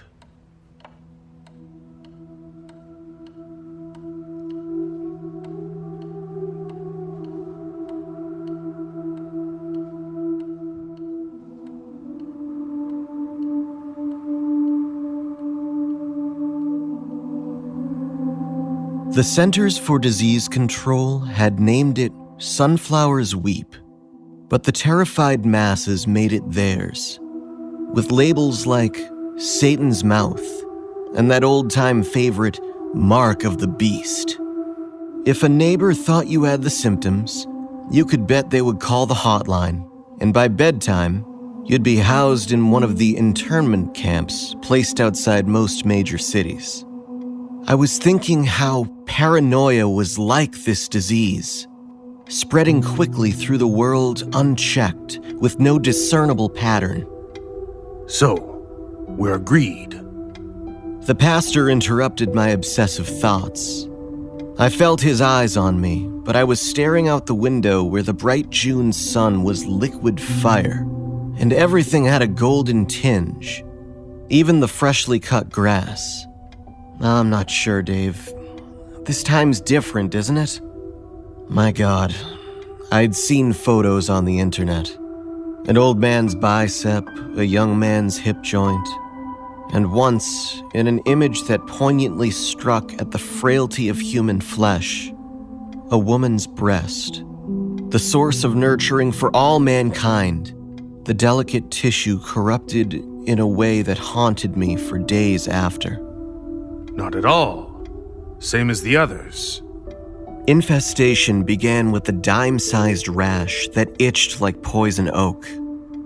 In just days, the patch thickened and grew into a pancake of rough skin, upwards of 5 inches in diameter, with whiteheads as large as pencil erasers breaking out across the surface in a spiral pattern that queerly resembled the head of a sunflower. As dreadful as this stage of infection was, very quickly, it became nightmarish. For all at once, the whiteheads would burst open. We have to support each other on this. And within each gaping hole, they found the grotesqueries of infection. Small life forms termed florets, for their resemblance to the blossoms that covered the heads of sunflowers, but looking every bit like fat white larvae, wriggled lethargically as they feasted on the chemistry of the diseased body part. The weeping denoted in the official name was a clear liquid that continuously oozed out of the openings around the larval bodies, determined to be a harmless waste product left over from the creatures feeding. Extracting them with tweezers was lethal. Within minutes of extracting the plump bodies from their nests, the victims convulsed and died. The larvae were attached to the bottom of the cavity, and breaking them free released a toxin into the victim that attacked several vital systems. Over 8,000 men, women, and children died before the discovery. Dave cleared his throat. I didn't want to turn around and face him or the problem, not even from behind the relative safety of my desk, where I functioned as youth pastor. The same yellow gold in the grass gave an aura to passing cars. It blazed fiery white stars off chrome and glass. And I wanted to be out there at a baseball game or on a walk, someplace, anywhere, but here. It is important we stay united in these dark days. When I stand up there, people look to me for spiritual guidance. What will they think if someone questions a decision of the church elders?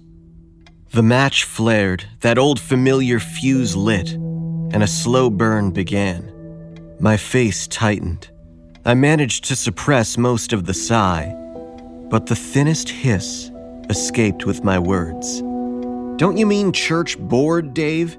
No one's voted to support the idea of elders. It is only a matter of time. I turned in my chair to face him. His eyes turned sharp under the bill of the Chicago Cubs cap he wore today.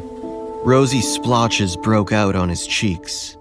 In spite of the air conditioning, Dave was shiny with sweat, and I remember thinking I hadn't seen him wear a cap since he'd accepted premature baldness and started cutting his hair close. Until then, Dave, you're not the king. Not very Christian, I admit, but the more he opened his mouth, the faster the fuse burned. Recovery from the disease was a random event. For some victims, the larvae simply died, dried up inside their cankerous wombs. The weeping stopped instantly, and the creatures could then be plucked out with tweezers and the devastated flesh treated. Yet others, over time, grew worse. The infestation spread, sometimes taking over entire areas of the body. The chest, the face, whole limbs, feasting until the victims wasted away and died. Only seconds before someone banged on my office door, I heard the storm blowing up the hallway. I was turning towards the commotion when out of the corner of my eye, I caught the pastor starting up from his chair. I experienced an evil sense of satisfaction when he spun around to face the door. He actually looked afraid. I had one of those dizzy feelings you get when something huge is about to happen. That silent spinning sensation, as though the bottom of the world is dropping out. The door was thrust open, and Gladys hurried in with her little girl clutched protectively under one arm. Gladys's eyes were black, shiny drops of terror, and little Mason was holding on for dear life to her mother's forearm, as though she was being carried over a river of fire. Behind them, clear down the other end of the hall by the front double doors, a packed crowd of church members was chattering at one another from round, pale faces. I barely heard them over the louder, closer sobs from Gladys. Okay, Gladys, hold on. Take a couple deep breaths. I came around the desk, but stopped short of them. Honestly, I was as paranoid and terrified as anyone was. Gladys had not seen the pastor yet. Dave had stepped quickly to the bookshelves behind her left shoulder. Gladys's breath hitched with panic as she tried to tell me.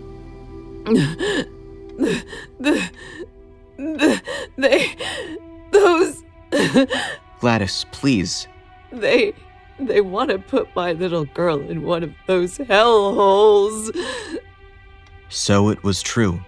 Gladys must have hid the truth for at least a week, tried to maintain an appearance of normality. Someone here either guessed it or saw it. I found myself angry and ashamed of the turncoat. Who? What? Those monsters!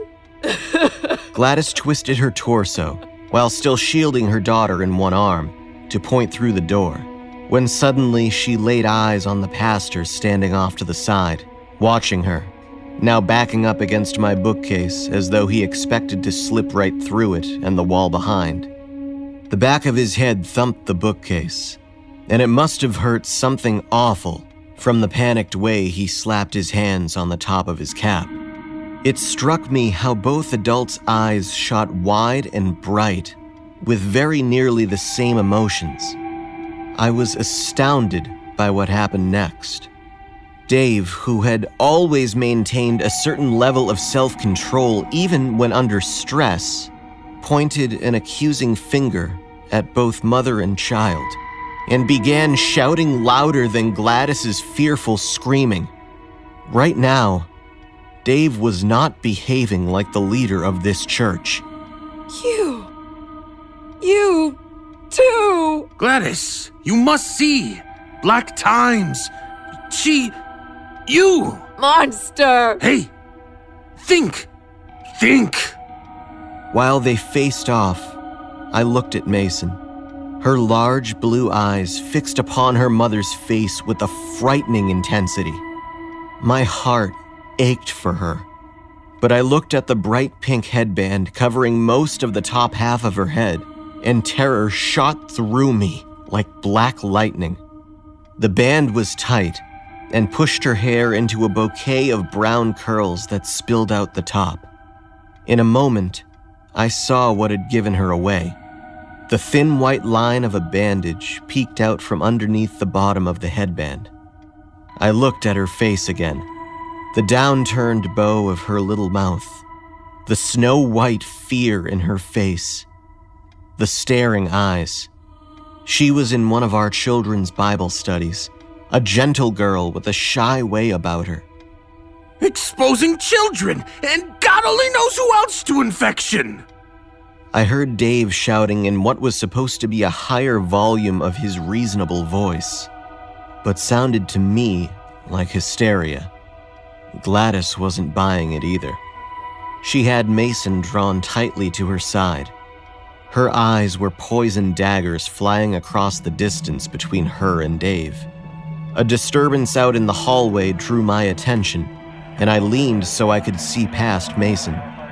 It took a few seconds to accept what I was seeing, and then I think my eyes nearly popped from their sockets when I recognized the uniformed police officers and the men in hazmat suits from the health department. They were talking to individuals in the crowd by the double doors. The look I gave Dave must have been bloated with disgust, as suddenly he glanced at me and did a double take. What is it? I couldn't answer.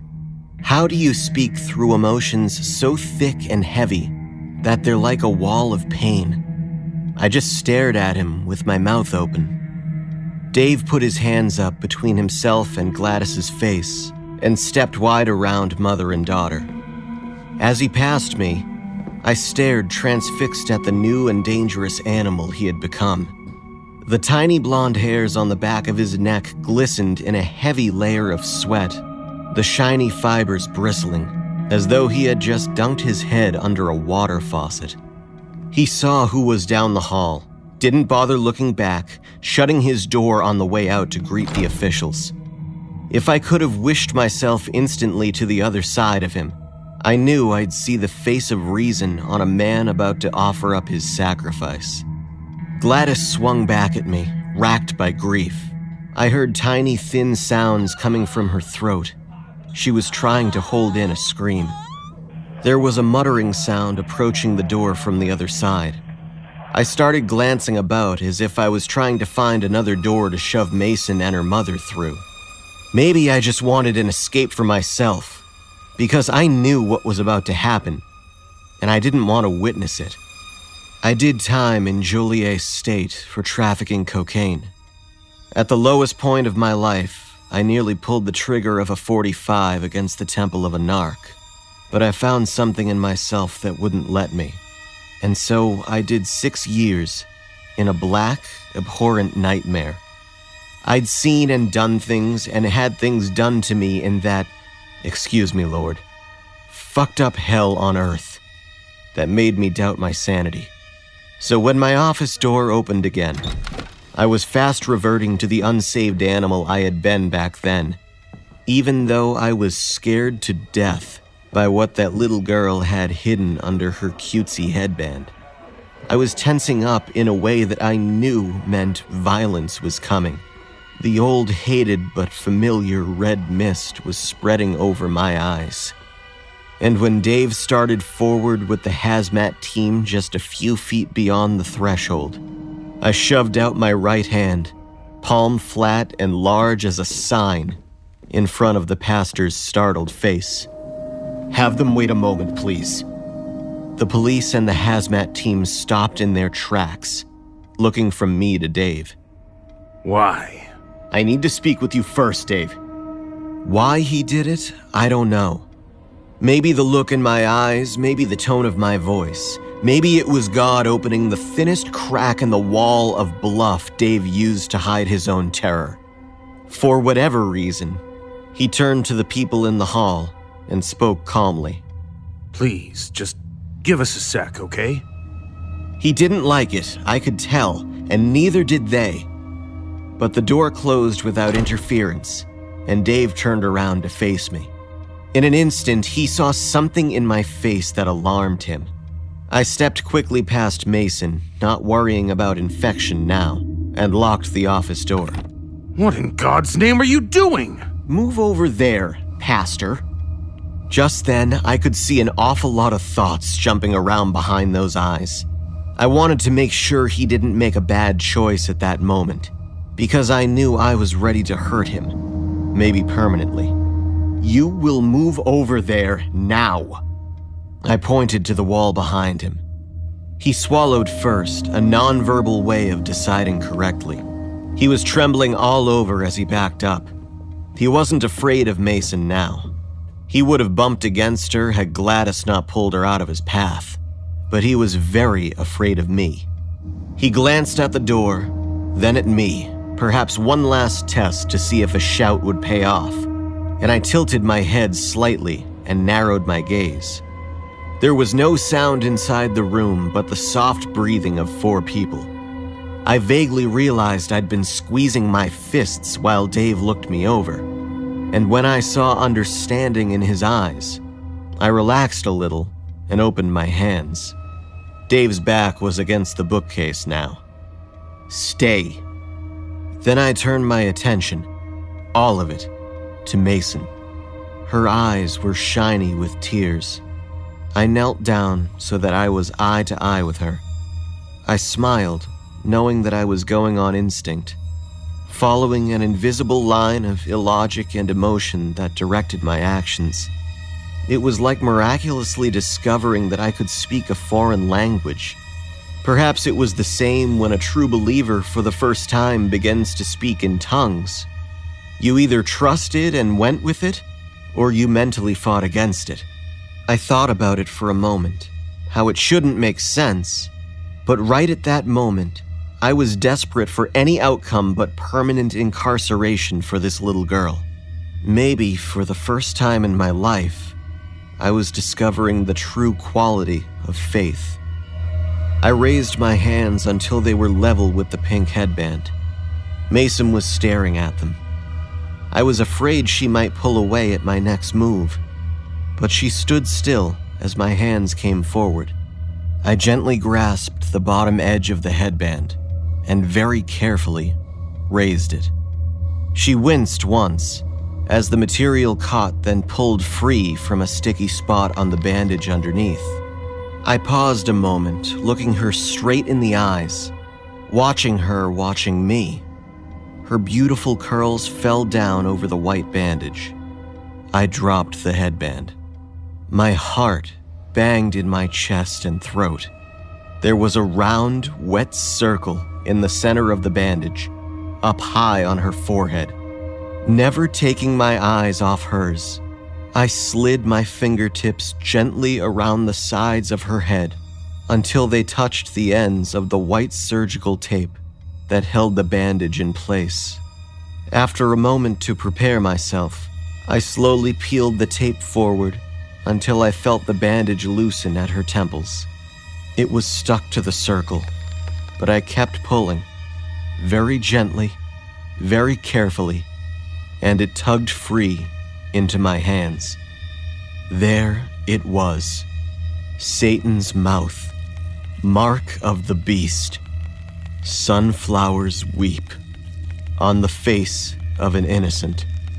I heard Dave's sharp intake of breath, then a whisper of movement. I glanced up to make sure he wasn't going for the door, but he had turned towards the corner and had both hands on the wall above his head like a guy waiting to be searched for drugs. One incredibly round, frightened eye stared at me from under his right arm. Mason's smooth forehead was infested. The circle of disfigured flesh was thick and inflamed, a bright red that I knew would be hot to the touch. It was so much larger than I could imagine a tiny forehead could hold, at least 5 inches across. It had eradicated her hairline, so that where before the hair must have grown thick and vibrant, now only a few individual strands remained in the pocked circle. The whiteheads had already burst open. Inside the inflamed cavities, the tips of the larvae wriggled in a sleepy rhythm, as though they dreamed while they fattened themselves. I was nearly mesmerized by the even spiral of the florets coming from the center of the devastation. As soon as I had lifted the bandage away, the openings had begun to weep, and their teardrops ran down into her eyebrows and lashes.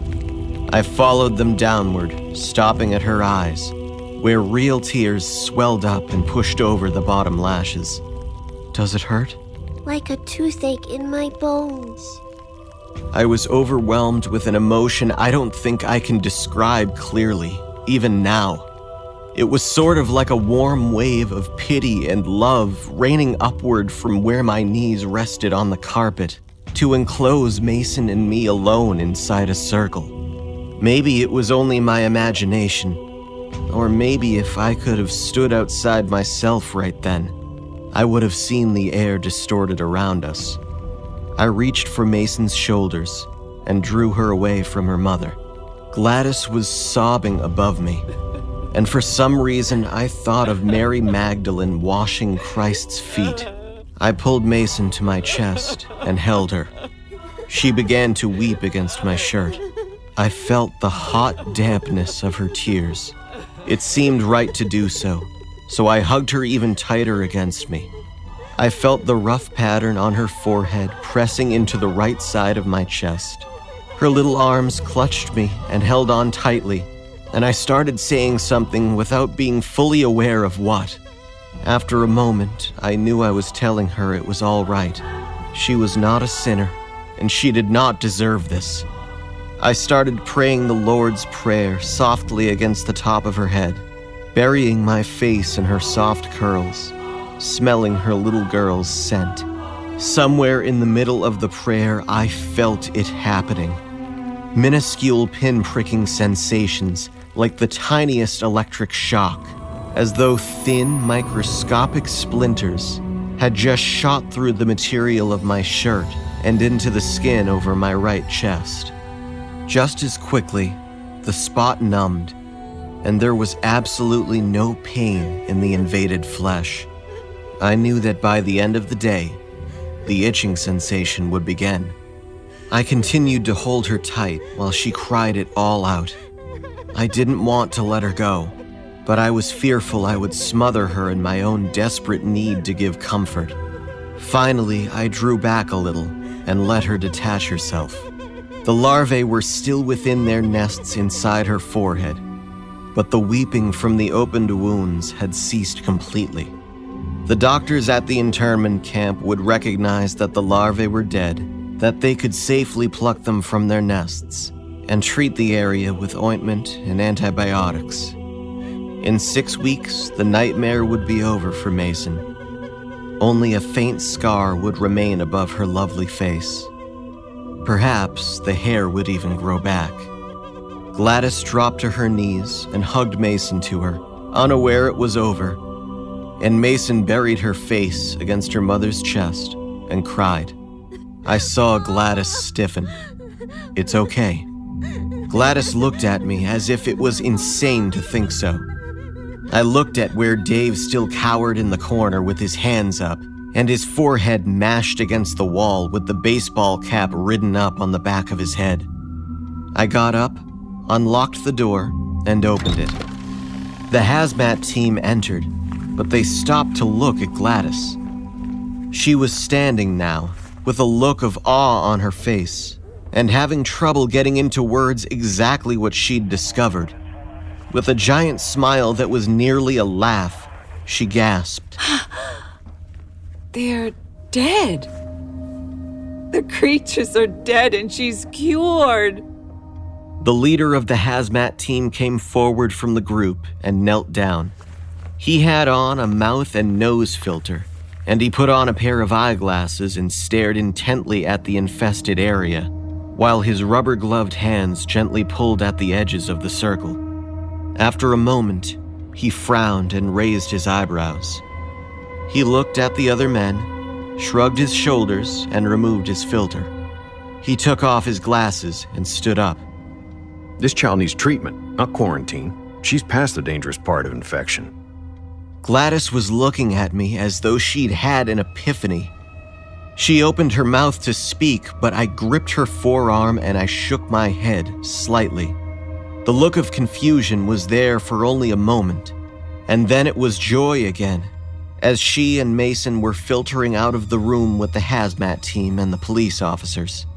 One of the policemen remained behind. He was looking at Dave, who had turned around and was trying to compose himself. There was a look in his eyes as I had never seen. Something very close to mania. He pointed at me. Him! He's the infection! He is spreading this abomination! The policeman gave me one brief, disinterested look, and then turned to call out into the hallway. We got another one here. Dave had a look of triumph that was frightening to behold, and I felt my own blood turning cold when the team shoved back through the doorway. But they weren't looking at me, and the instant I caught on, I saw it reflected in Dave's eyes. Triumph crumpled into panic. The cop turned to the leader of the hazmat team. I saw it when he was shoved up against the wall that way. Back of his hat was popped up, and I seen the bottom edge of the infection. They moved in, and Dave surged forward against them like a swimmer trying to break through an ocean wave. They grabbed his arms and took him down to the carpet face first as gently as they could. And there it was, just below the edge of his baseball cap, a sliver of angry red flesh like the bottom half of the devil's own grin. There was a moment where I thought about it. The cautious side of me didn't want to take another group of spore into me. It might kill me. And maybe it wouldn't work anyway. Perhaps the alien entity could sense an infected body and refuse to enter. It didn't matter either way, really. I didn't feel the same overpowering urge towards Dave that I had for Mason, an innocent child inflicted with the mark of the beast. As I left the office, I knew the truth of the cure. For both Dave and myself, either love would save us, or we would die.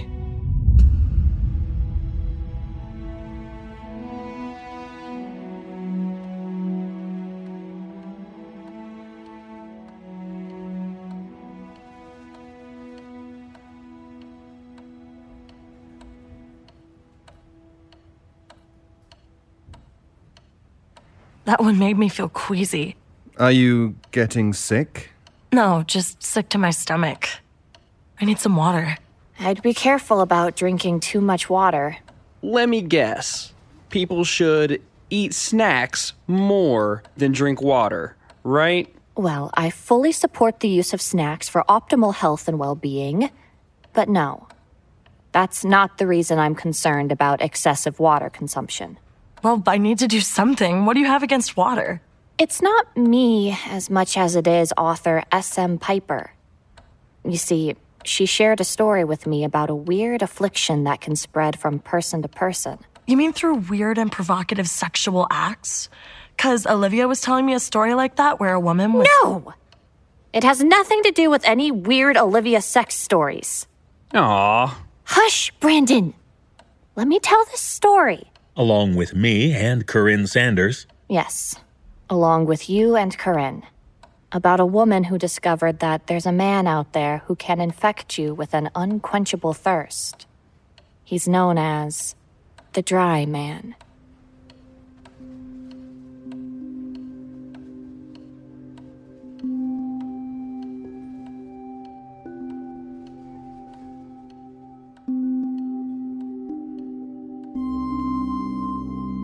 Shadywood Apartments is a long, narrow building that sits at the top of a steep incline, overlooking a body of water called Ambassador's Lake.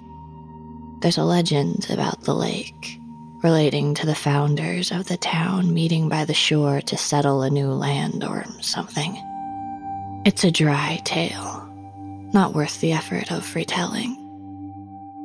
Looking out from my balcony, I'm graced with a clear view of the lake and the surroundings. There's a paved trail that goes all the way around the lake, wooden park benches dotting its circumference.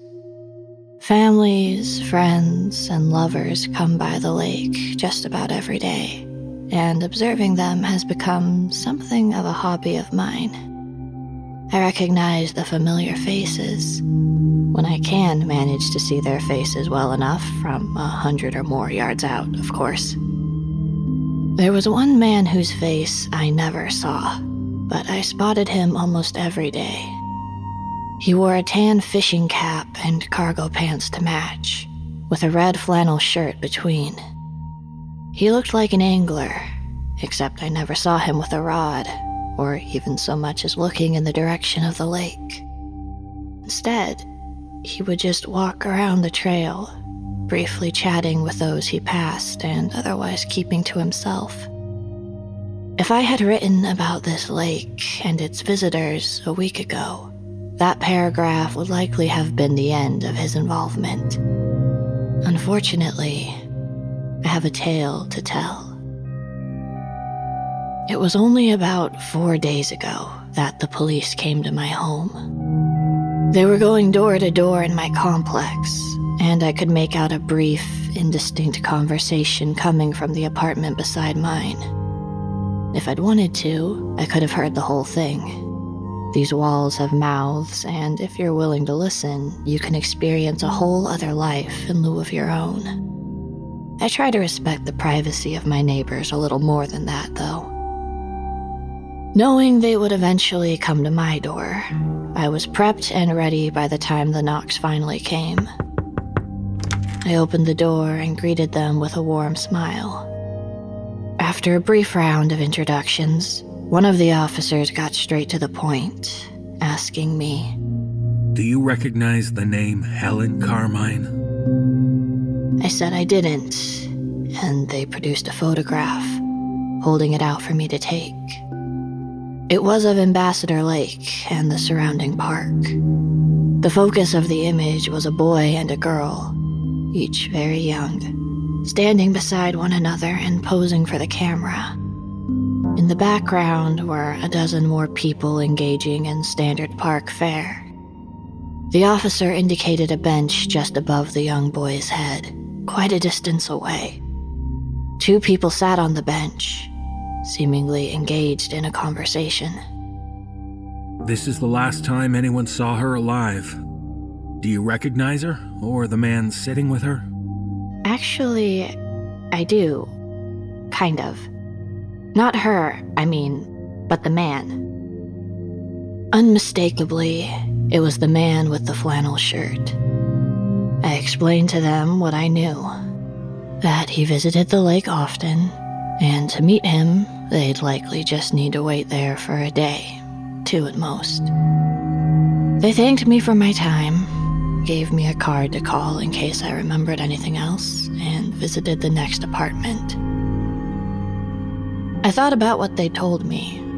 Tried to imagine the flannel-shirted man as anything other than a harmless old fisherman, reliving his past via proximity to water. The police officers had warned me to be wary of him, that he may be dangerous. Finding it hard to believe, I told myself over and over, it's never the ones you think it will be. Night falls quickly around here, as dark and foreboding as the days are bright and warm. I sat at my computer, immersed in the cool glow of the monitor, when it occurred to me that the rest of my apartment was pitch black. I got up and moved across the living room, heading to the light switch by the front door, but just as I was about to flip it, I heard a knock at the door to the apartment beside mine. I paused and glanced at the clock below my TV. 12:28, it read. It seemed strange to me that the police would come around at such a late hour, but perhaps they'd learned something new and significant, or perhaps the neighbor had remembered something and called for them to return. Whatever the reason, when a response didn't come after a few seconds, the footsteps began to move towards my door. I softly gripped the doorknob and leaned forward to peer through the peephole. This latter action was taken on instinct, and if I'd really thought about it, I likely wouldn't have bothered. I don't like to think about what might have happened if I hadn't looked through the peephole first. Before my door stood the man in a fishing cap, flannel shirt, and cargo shorts. Had that been the end of it, I still may not have been as wary as I was. No, what kept my door closed and froze the rest of my body in the process was the rest of his appearance. He was, in a word, dry. What I could see of his pale skin was ashen, looking as though it may flake off at the slightest touch. The brim of his fishing cap came down over his face and obscured his eyes, but his lips were plain to see, chapped and split, with jagged bolts of crimson highlighted against the pink-white coloration. White, wispy hair dangled on either side of his head, out from beneath his cap. The man raised his fist and knocked on the door. On my door. 3 times. I was a statue, glued to my peephole for fear that he may notice the flicker of light through the lens changing. Something deep inside me told me I didn't need to hear anything he had to say, and the best course of action was just to wait and let him go on his way. And so he did. After what couldn't have been more than a handful of seconds, the man in the flannel shirt turned and moved on, continuing down the row of apartments and stopping at the door of my neighbor on the other side. Just a minute. The reply came from an obviously agitated woman. As uncomfortable as I was with the man's presence, I was just as curious as to what he wanted of us. Against my better judgment, as well as a principle or two of mine, I sidled up to the wall and pressed my ear against it, listening intently. What? Jesus Christ. Do you need help? The reply came in a voice so dry and dusty, it hurt my own throat to hear. Do you have some water? A pang of guilt struck through me. He was obviously dehydrated, and I'd left him outside to die. What kind of monster was I? I heard the sound of the chain unlatching, followed by the door closing and the two of them making their way to the kitchen. She moved in quick, long steps, while his gait was a low tempo shuffle, sliding across her apartment as she poured him a glass of water. You look like you're going to need a lot. Drink this. I'll get you another glass. Don't bother. It won't do any good. A silence fell over the apartment. I'd heard about that, about how the time you realize you're actually dying of dehydration, it may be too late to do anything about it. I wasn't sure how true that was, but it seemed odd that the man had so readily accepted his fate.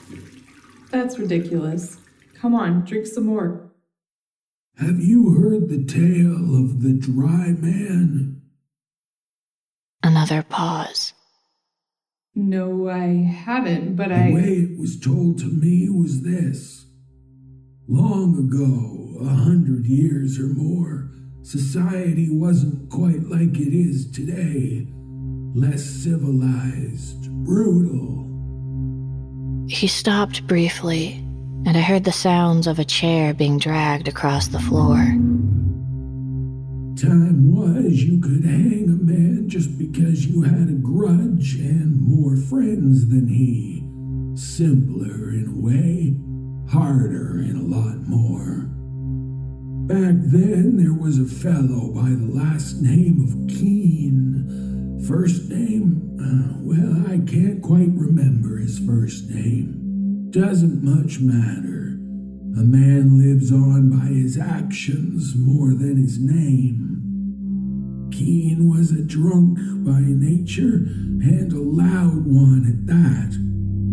In and out of a cell, Keene was, like it was his home away from home.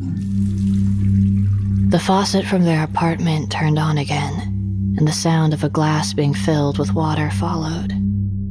Funny, I thought. I haven't heard him stop for a drink yet. One day, the sheriff gets it into his head that he's going to teach Keene a lesson. You like the drink so much, he says, that's all you'll get to drink. Keeps Keene in a cell unlawfully, though not against the wishes of the town, and feeds him nothing but bread and beer with some game for dinner. A strange, dry staccato issued from the apartment, and it was a few moments before I realized it was the man's laughter. Guess the sheriff figured he'd better feed Keene well, even if he doesn't treat him right. The faucet turned on again.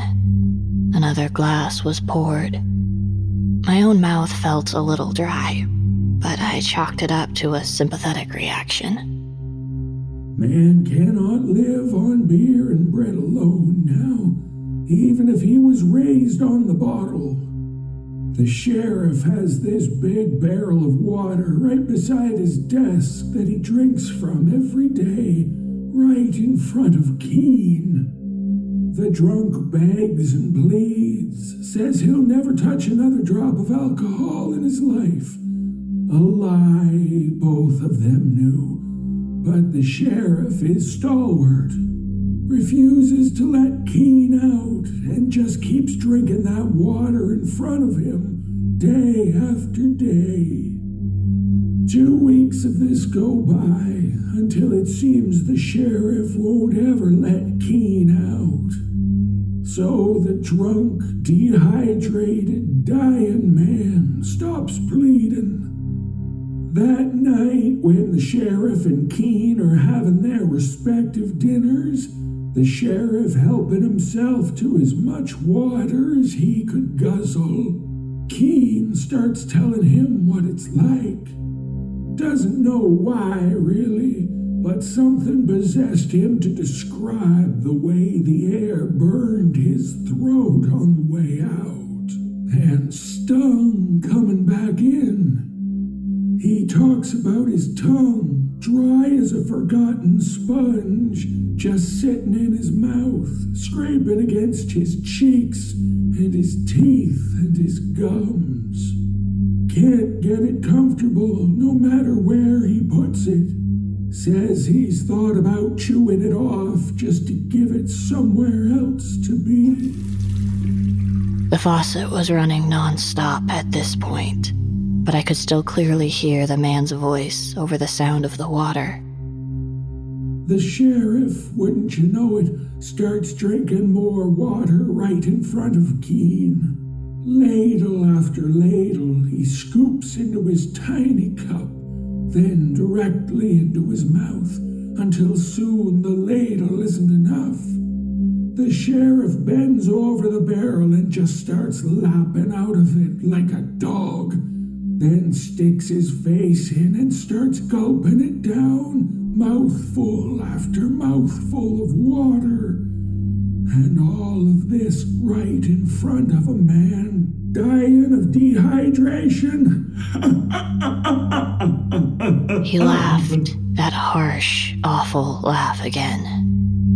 Spiteful, petty is what it was. But there he goes, sticking his head further and further into the barrel until he just stops, slumps down over the edge of the barrel, gone limp. What the fuck? The woman's voice was breathless, as though she was responding to something else entirely. Her voice startled me. I'd almost forgotten she was in the apartment. It had felt as though the man was talking directly to me. I was parched, but I stayed where I was. I didn't want to miss a word the man said. Keene gets out of the cell a little while later when the deputy comes by and sees what's happened. Couldn't have been Keene. Man's as shriveled as a prune. Even if he wasn't locked in a cell, he couldn't have held the sheriff's head under like that. With nothing to hold him on, Keene walks free, and then he just walks. Goes wherever his feet take him. Soon after, the rumors start spreading. Stories of the dry man, a withered wight with nothing but his tale of torture to tell, cursed to watch others gorge themselves on the one thing he wants most, but can't ever have. God, forgive me. I heard the sliding of his chair across the floor again. Anyway, I've taken up enough of your time. Thanks for letting an old man share his story. His short shuffles carried him to the front door, despite the absence of any meaningful response from his host. The door opened, closed, and just like that, there was silence again, save for the ever-running faucet from next door.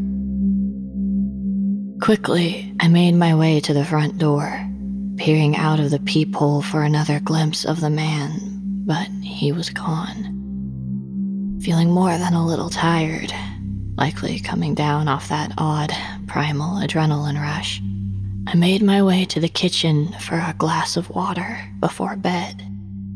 Drinking it down more quickly and readily than I recalled ever have done in the past, I made myself another to chase it before heading to bed, expecting the water to slake my thirst sometime in the night.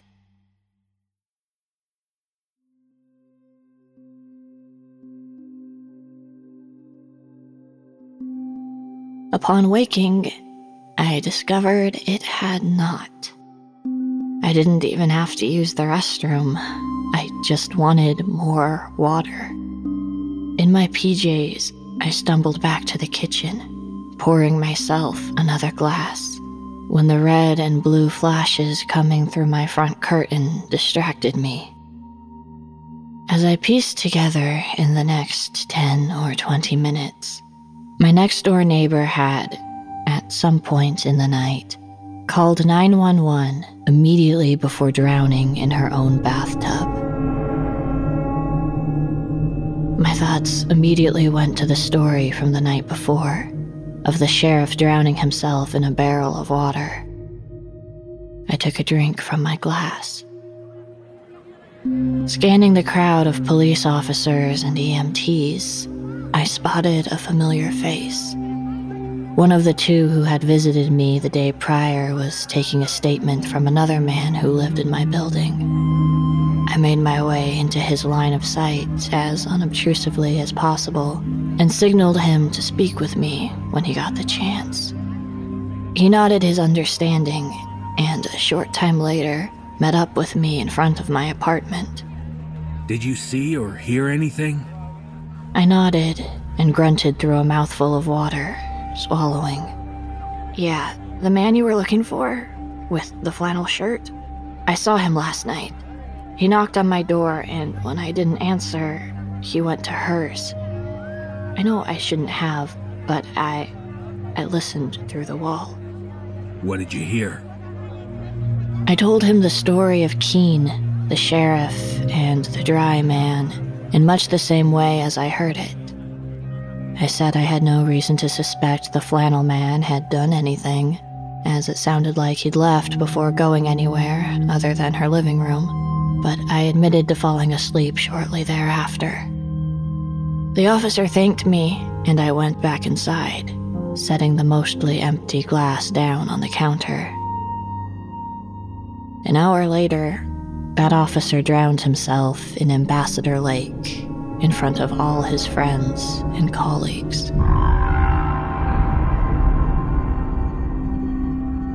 Nobody knew what to do.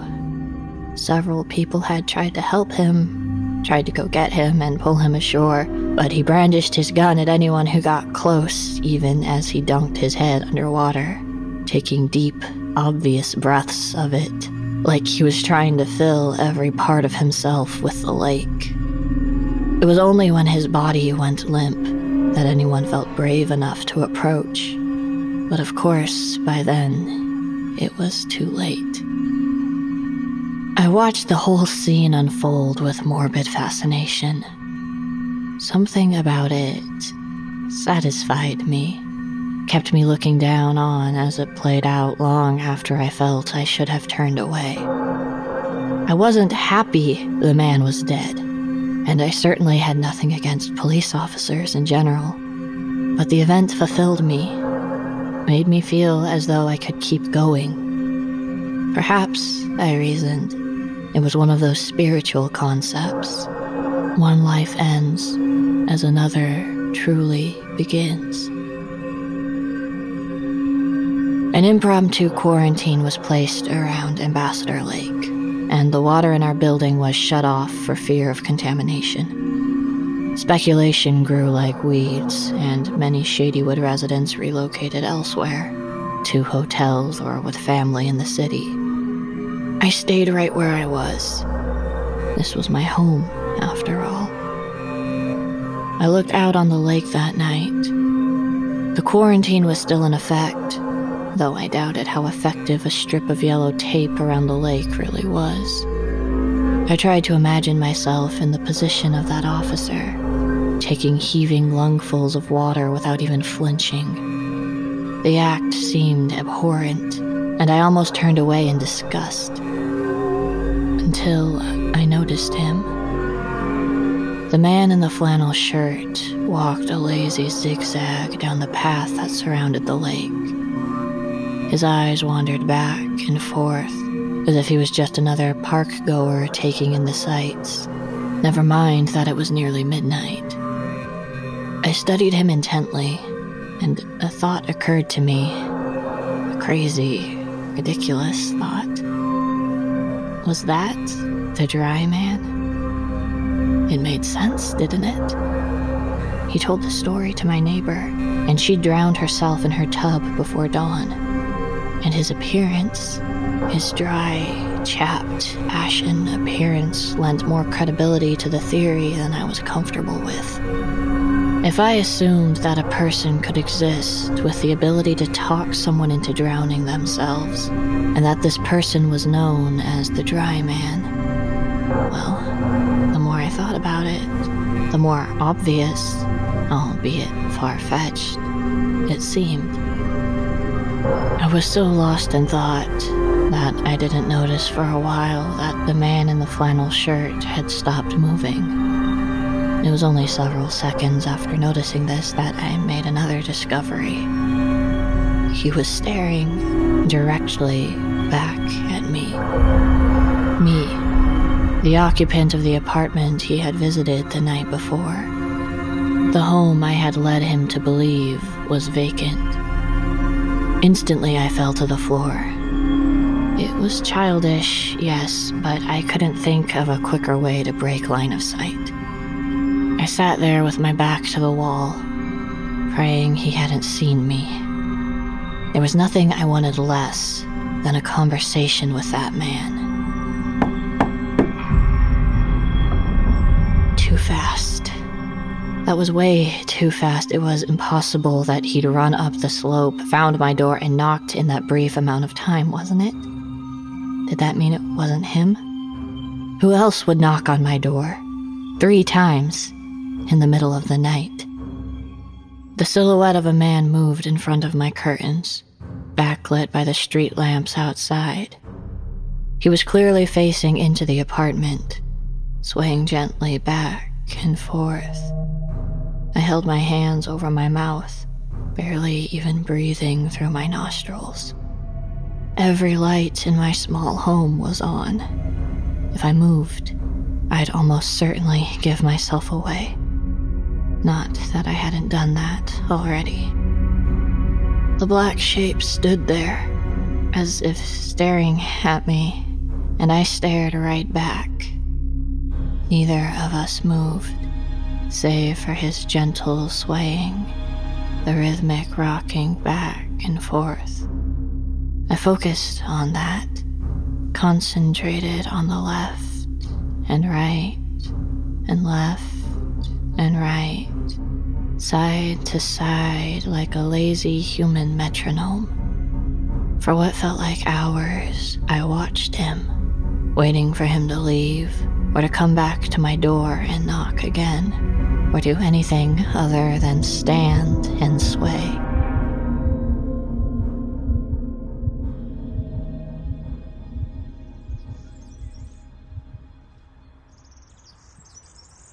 I awoke in the late morning, startling to my feet moments after regaining my senses. The silhouette at my window was gone, and after a brief, hasty search of my apartment, I confirmed I was still alone. I went to the kitchen, grabbing a glass and holding it under the faucet before turning the knob. Right. Empty-handed, I went back to my laptop and tried my best to go about my day. I forced myself not to think about the encounter from last night, or the fact that I felt as though I was living in slum conditions with officials in various suits coming and going from apartment to apartment. They came once to my door, but after confirming my water was turned off and a brief physical inspection, they mostly left me alone. The majority of the attention was concentrated on my neighbor's home. More troublesome than the commotion, however, was my thirst. When they dropped by the last time, the apartment manager had given me several bottles of confirmed clean water. I went through all 5 in 2 hours, and I still felt like I was running a marathon in a desert. My lips smacked whenever I opened them, my tongue sticking to the roof of my mouth for several seconds before I'd forcibly peel it away. It was the strangest combination of feelings, my skin registering a comfortable 72 degrees, while the inside of my mouth had me convinced I must have been licking sand. I stared out at the lake again, the wide, blue lake, full of water, and the heat in my mouth seemed to ratchet up, as if just looking at water was making what little must have remained in my mouth evaporate away. The quarantine was just a strip of tape. I'd watched the man drown himself. I wouldn't drown myself. I just needed a drink. Before I knew it, I was sliding down the slope behind my home. There was a set of stairs a little further than I'd gone, but it would have been a waste of time.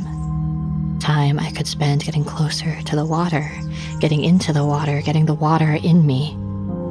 I jogged up to the bank of the lake, slipping under the police tape. Distantly, I heard someone yelling at me to stop, but they didn't understand. I'd be right back out in just a second and take my slap on the wrist. This was a matter of life and death. Immersing my head in the soft, cool water of the lake was the single greatest moment of my life. I let it flood into every orifice on my head, surrounding myself in the cool refreshment, the nourishment I so desperately craved. I took in gulp after gulp, practically sobbing into the water in relief. I had almost died out there in the heat under the oppressive sun, but now I would live. I was so grateful just to be alive. The bliss lasted only a moment before several pairs of meaty hands grabbed me, pulling me from the water. I was dragged onto the trail around the lake, kicking and sputtering the entire time. The water flowed out of me in great heaves as I bitterly sucked in the dry air, feeling it lacerate the roof of my mouth in desiccating streaks. My next physical examination was much more thorough. They confirmed that I had been given water, but they didn't believe I'd actually drank any of it. There was no urine in my unflushable toilet, and my body showed signs of extensive dehydration. Signs which, they admitted, should have been discovered during the morning's checkup. They gave me a pallet of bottled water and ushered me into my room. I finished the water in a half hour, and I needed more. Another check outside confirmed my fears. There were guards posted around the lake now, moving in tight patrols. From my vantage point, I couldn't see any breaks in their formation, but I had to hold out hope that there would be. I had to get back to that lake, back to that sweet sensation I'd tasted too briefly. Resolving myself to go outside and watch from a closer, more actionable position, I discovered something else. There was a guard posted at my door, a gorilla of a man that took up nearly the entire passageway. He turned to face me when I opened it. Going out? I laughed and glanced past him. Several people in lab coats looked our way with worried expressions. Yeah. Are you gonna try to stop me? I was only half joking. We're doing everything we can to resolve the situation. Translation. Yes, I am. This is ridiculous. Get out of my way. I tried to push past him, but he just stood there, arms crossed, barring my passage. We'll let you know as soon as the situation is resolved. Food and water will be provided to you at your request, within reason. With that, he gave me a gentle shove and closed my own front door in my face. I reacted poorly. I screamed insults and slurs at the man outside, at everyone I imagined could possibly be in earshot. My voice probably carried through the entire complex, though it was unlikely many people had stayed behind long enough to hear. When yelling didn't work, I resorted to violence, pounding and bashing on the door as if it was being held closed from the outside, which, in a manner of speaking, it was. That option became closed to me when I slumped to the floor, exhausted and defeated. I felt as if I was going to die in my apartment, killed by the very people who were supposed to be protecting me. If only they'd let me stay under the lake a little longer. I could feel the satisfaction approaching. It was within arm's reach when I was removed. There was no substitute for it. The lake was the only place large enough to help me. I waited there on the floor for hours, saving my strength, waiting for the right moment to make my move. It wouldn't do to be found out too early and have the situation escalate into a personal bodyguard. Or, more likely, mandatory relocation to somewhere with padded walls and straps and locks. Just until I was myself again. Just until I was safe. Fuck that. They just didn't understand. Knuckles white, fingernails digging into my palms, I pushed myself past midnight. It had become utterly dark out. I was only going to get one chance at this. I stared desperately at my digital clock, and as soon as it struck 1, I made my move. The sliding glass door that led to my balcony was, thank God, the most well-designed door I'd ever had in my life. It slid open like a dream every time, without so much as a squeak. Never before had I been so appreciative of master craftsmanship as when I closed it silently behind me, tiptoeing out across my balcony. Next were the rails. Slatted, the gaps between them were much too narrow to squeeze through, even for someone with my slighter frame. I would have to go over, and that meant adding another few feet to an already intimidating drop. Getting to the position of sitting on the rail, legs dangling over the edge, was easy. I then rolled over, gripping the edge tight with my fingers and slowly easing myself down to a fully stretched out position. From there, I planned, I would slowly lower myself to the bottom of the rail, cutting my drop by just that much more distance. That was my plan, anyway. As soon as I let go with one hand, the other quickly followed suit, and I plummeted straight down, hitting the slope below at a gentler angle than I had imagined. Suppressing a yell, I curled into a ball as best I could while rolling down the hill, crunching and snapping through the dried leaves and branches. The sounds reminded me of my own dehydrated state. Salvation was only yards away. On my hands and knees, I crawled toward the lake, scanning for the patrolling guards. They weren't hard to spot. They swept the area with flashlights, moving back and forth as they always had.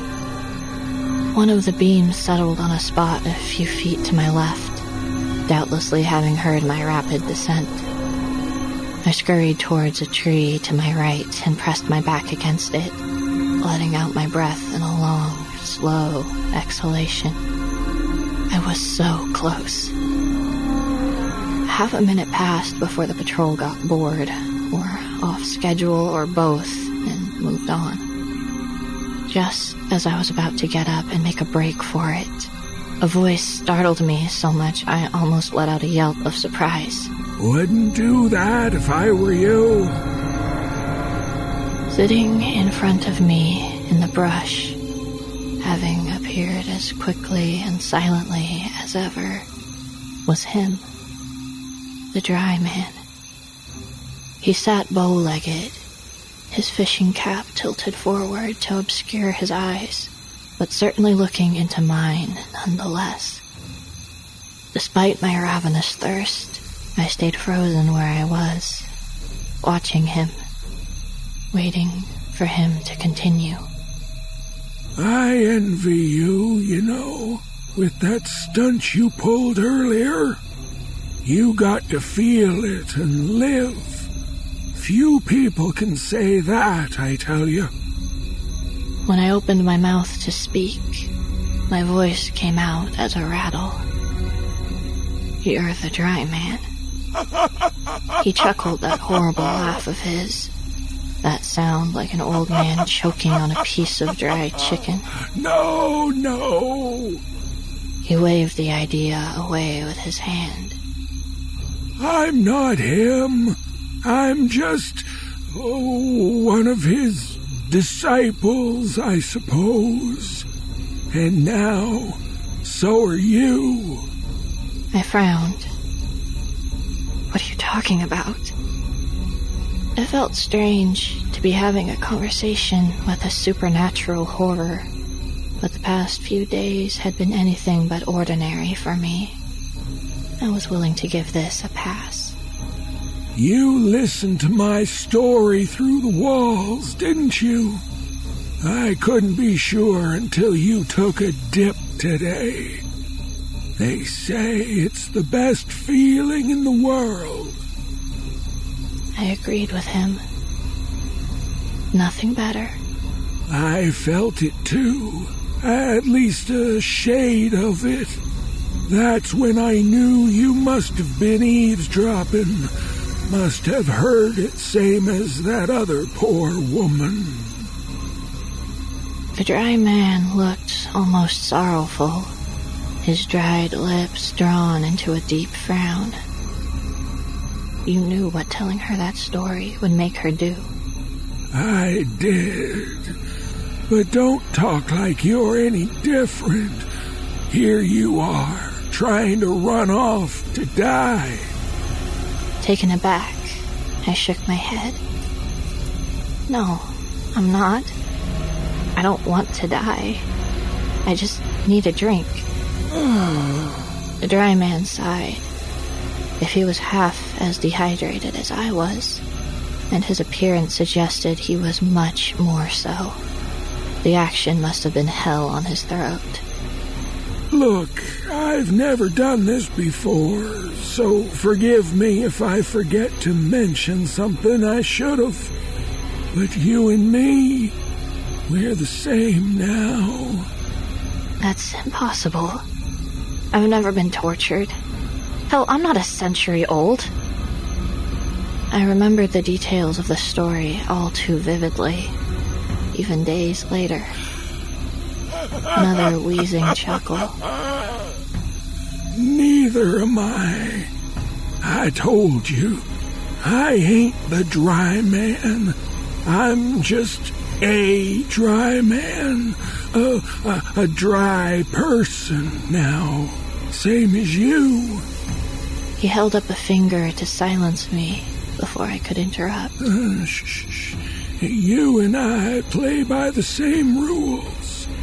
We can't have water anymore, not a drop, or it sends us into a frenzy. You're likely feeling that now, I imagine. I was. You have some water and it only makes things worse. You gotta have more, and before you know it, you're finding a big basin and dunking your head in, holding it there till you can't hold nothing anymore. You understand me? What am I supposed to do? Spread the word. Tell the tale of the dry man, and those who hear it will feed your thirst. The water they drink nourishes you. Like I said, the stunt you pulled today set me right as rain for a good long while. It's why I'm willing to do you this favor. I stared at him, aghast. So you murder people just so you can get something to drink? That sorrowful look returned to his face, and he slowly got to his feet. Morals have to take a back seat to reality sometimes, kid. He turned to look across the lake. Some days there's nothing I'd like more than to just dive right in and feel it one last time. Embrace the end of a miserable existence. I watched him look at the lake for a long, silent moment, finally breaking it with, "But you don't." But I don't, and neither, I'm betting, will you. He then left me alone by the water.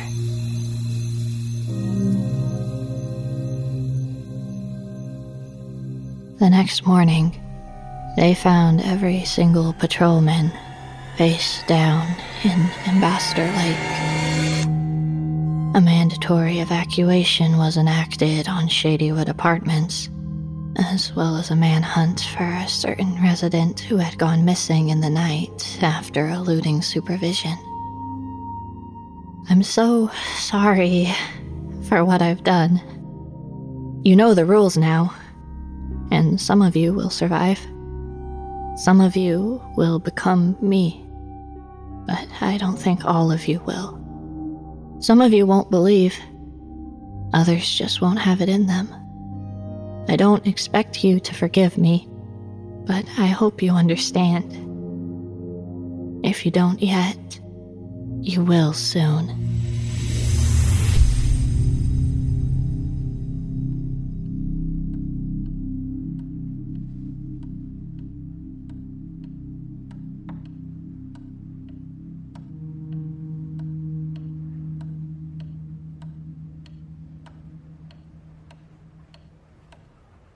Oh, that does it. I'm not going to be drinking water for a while.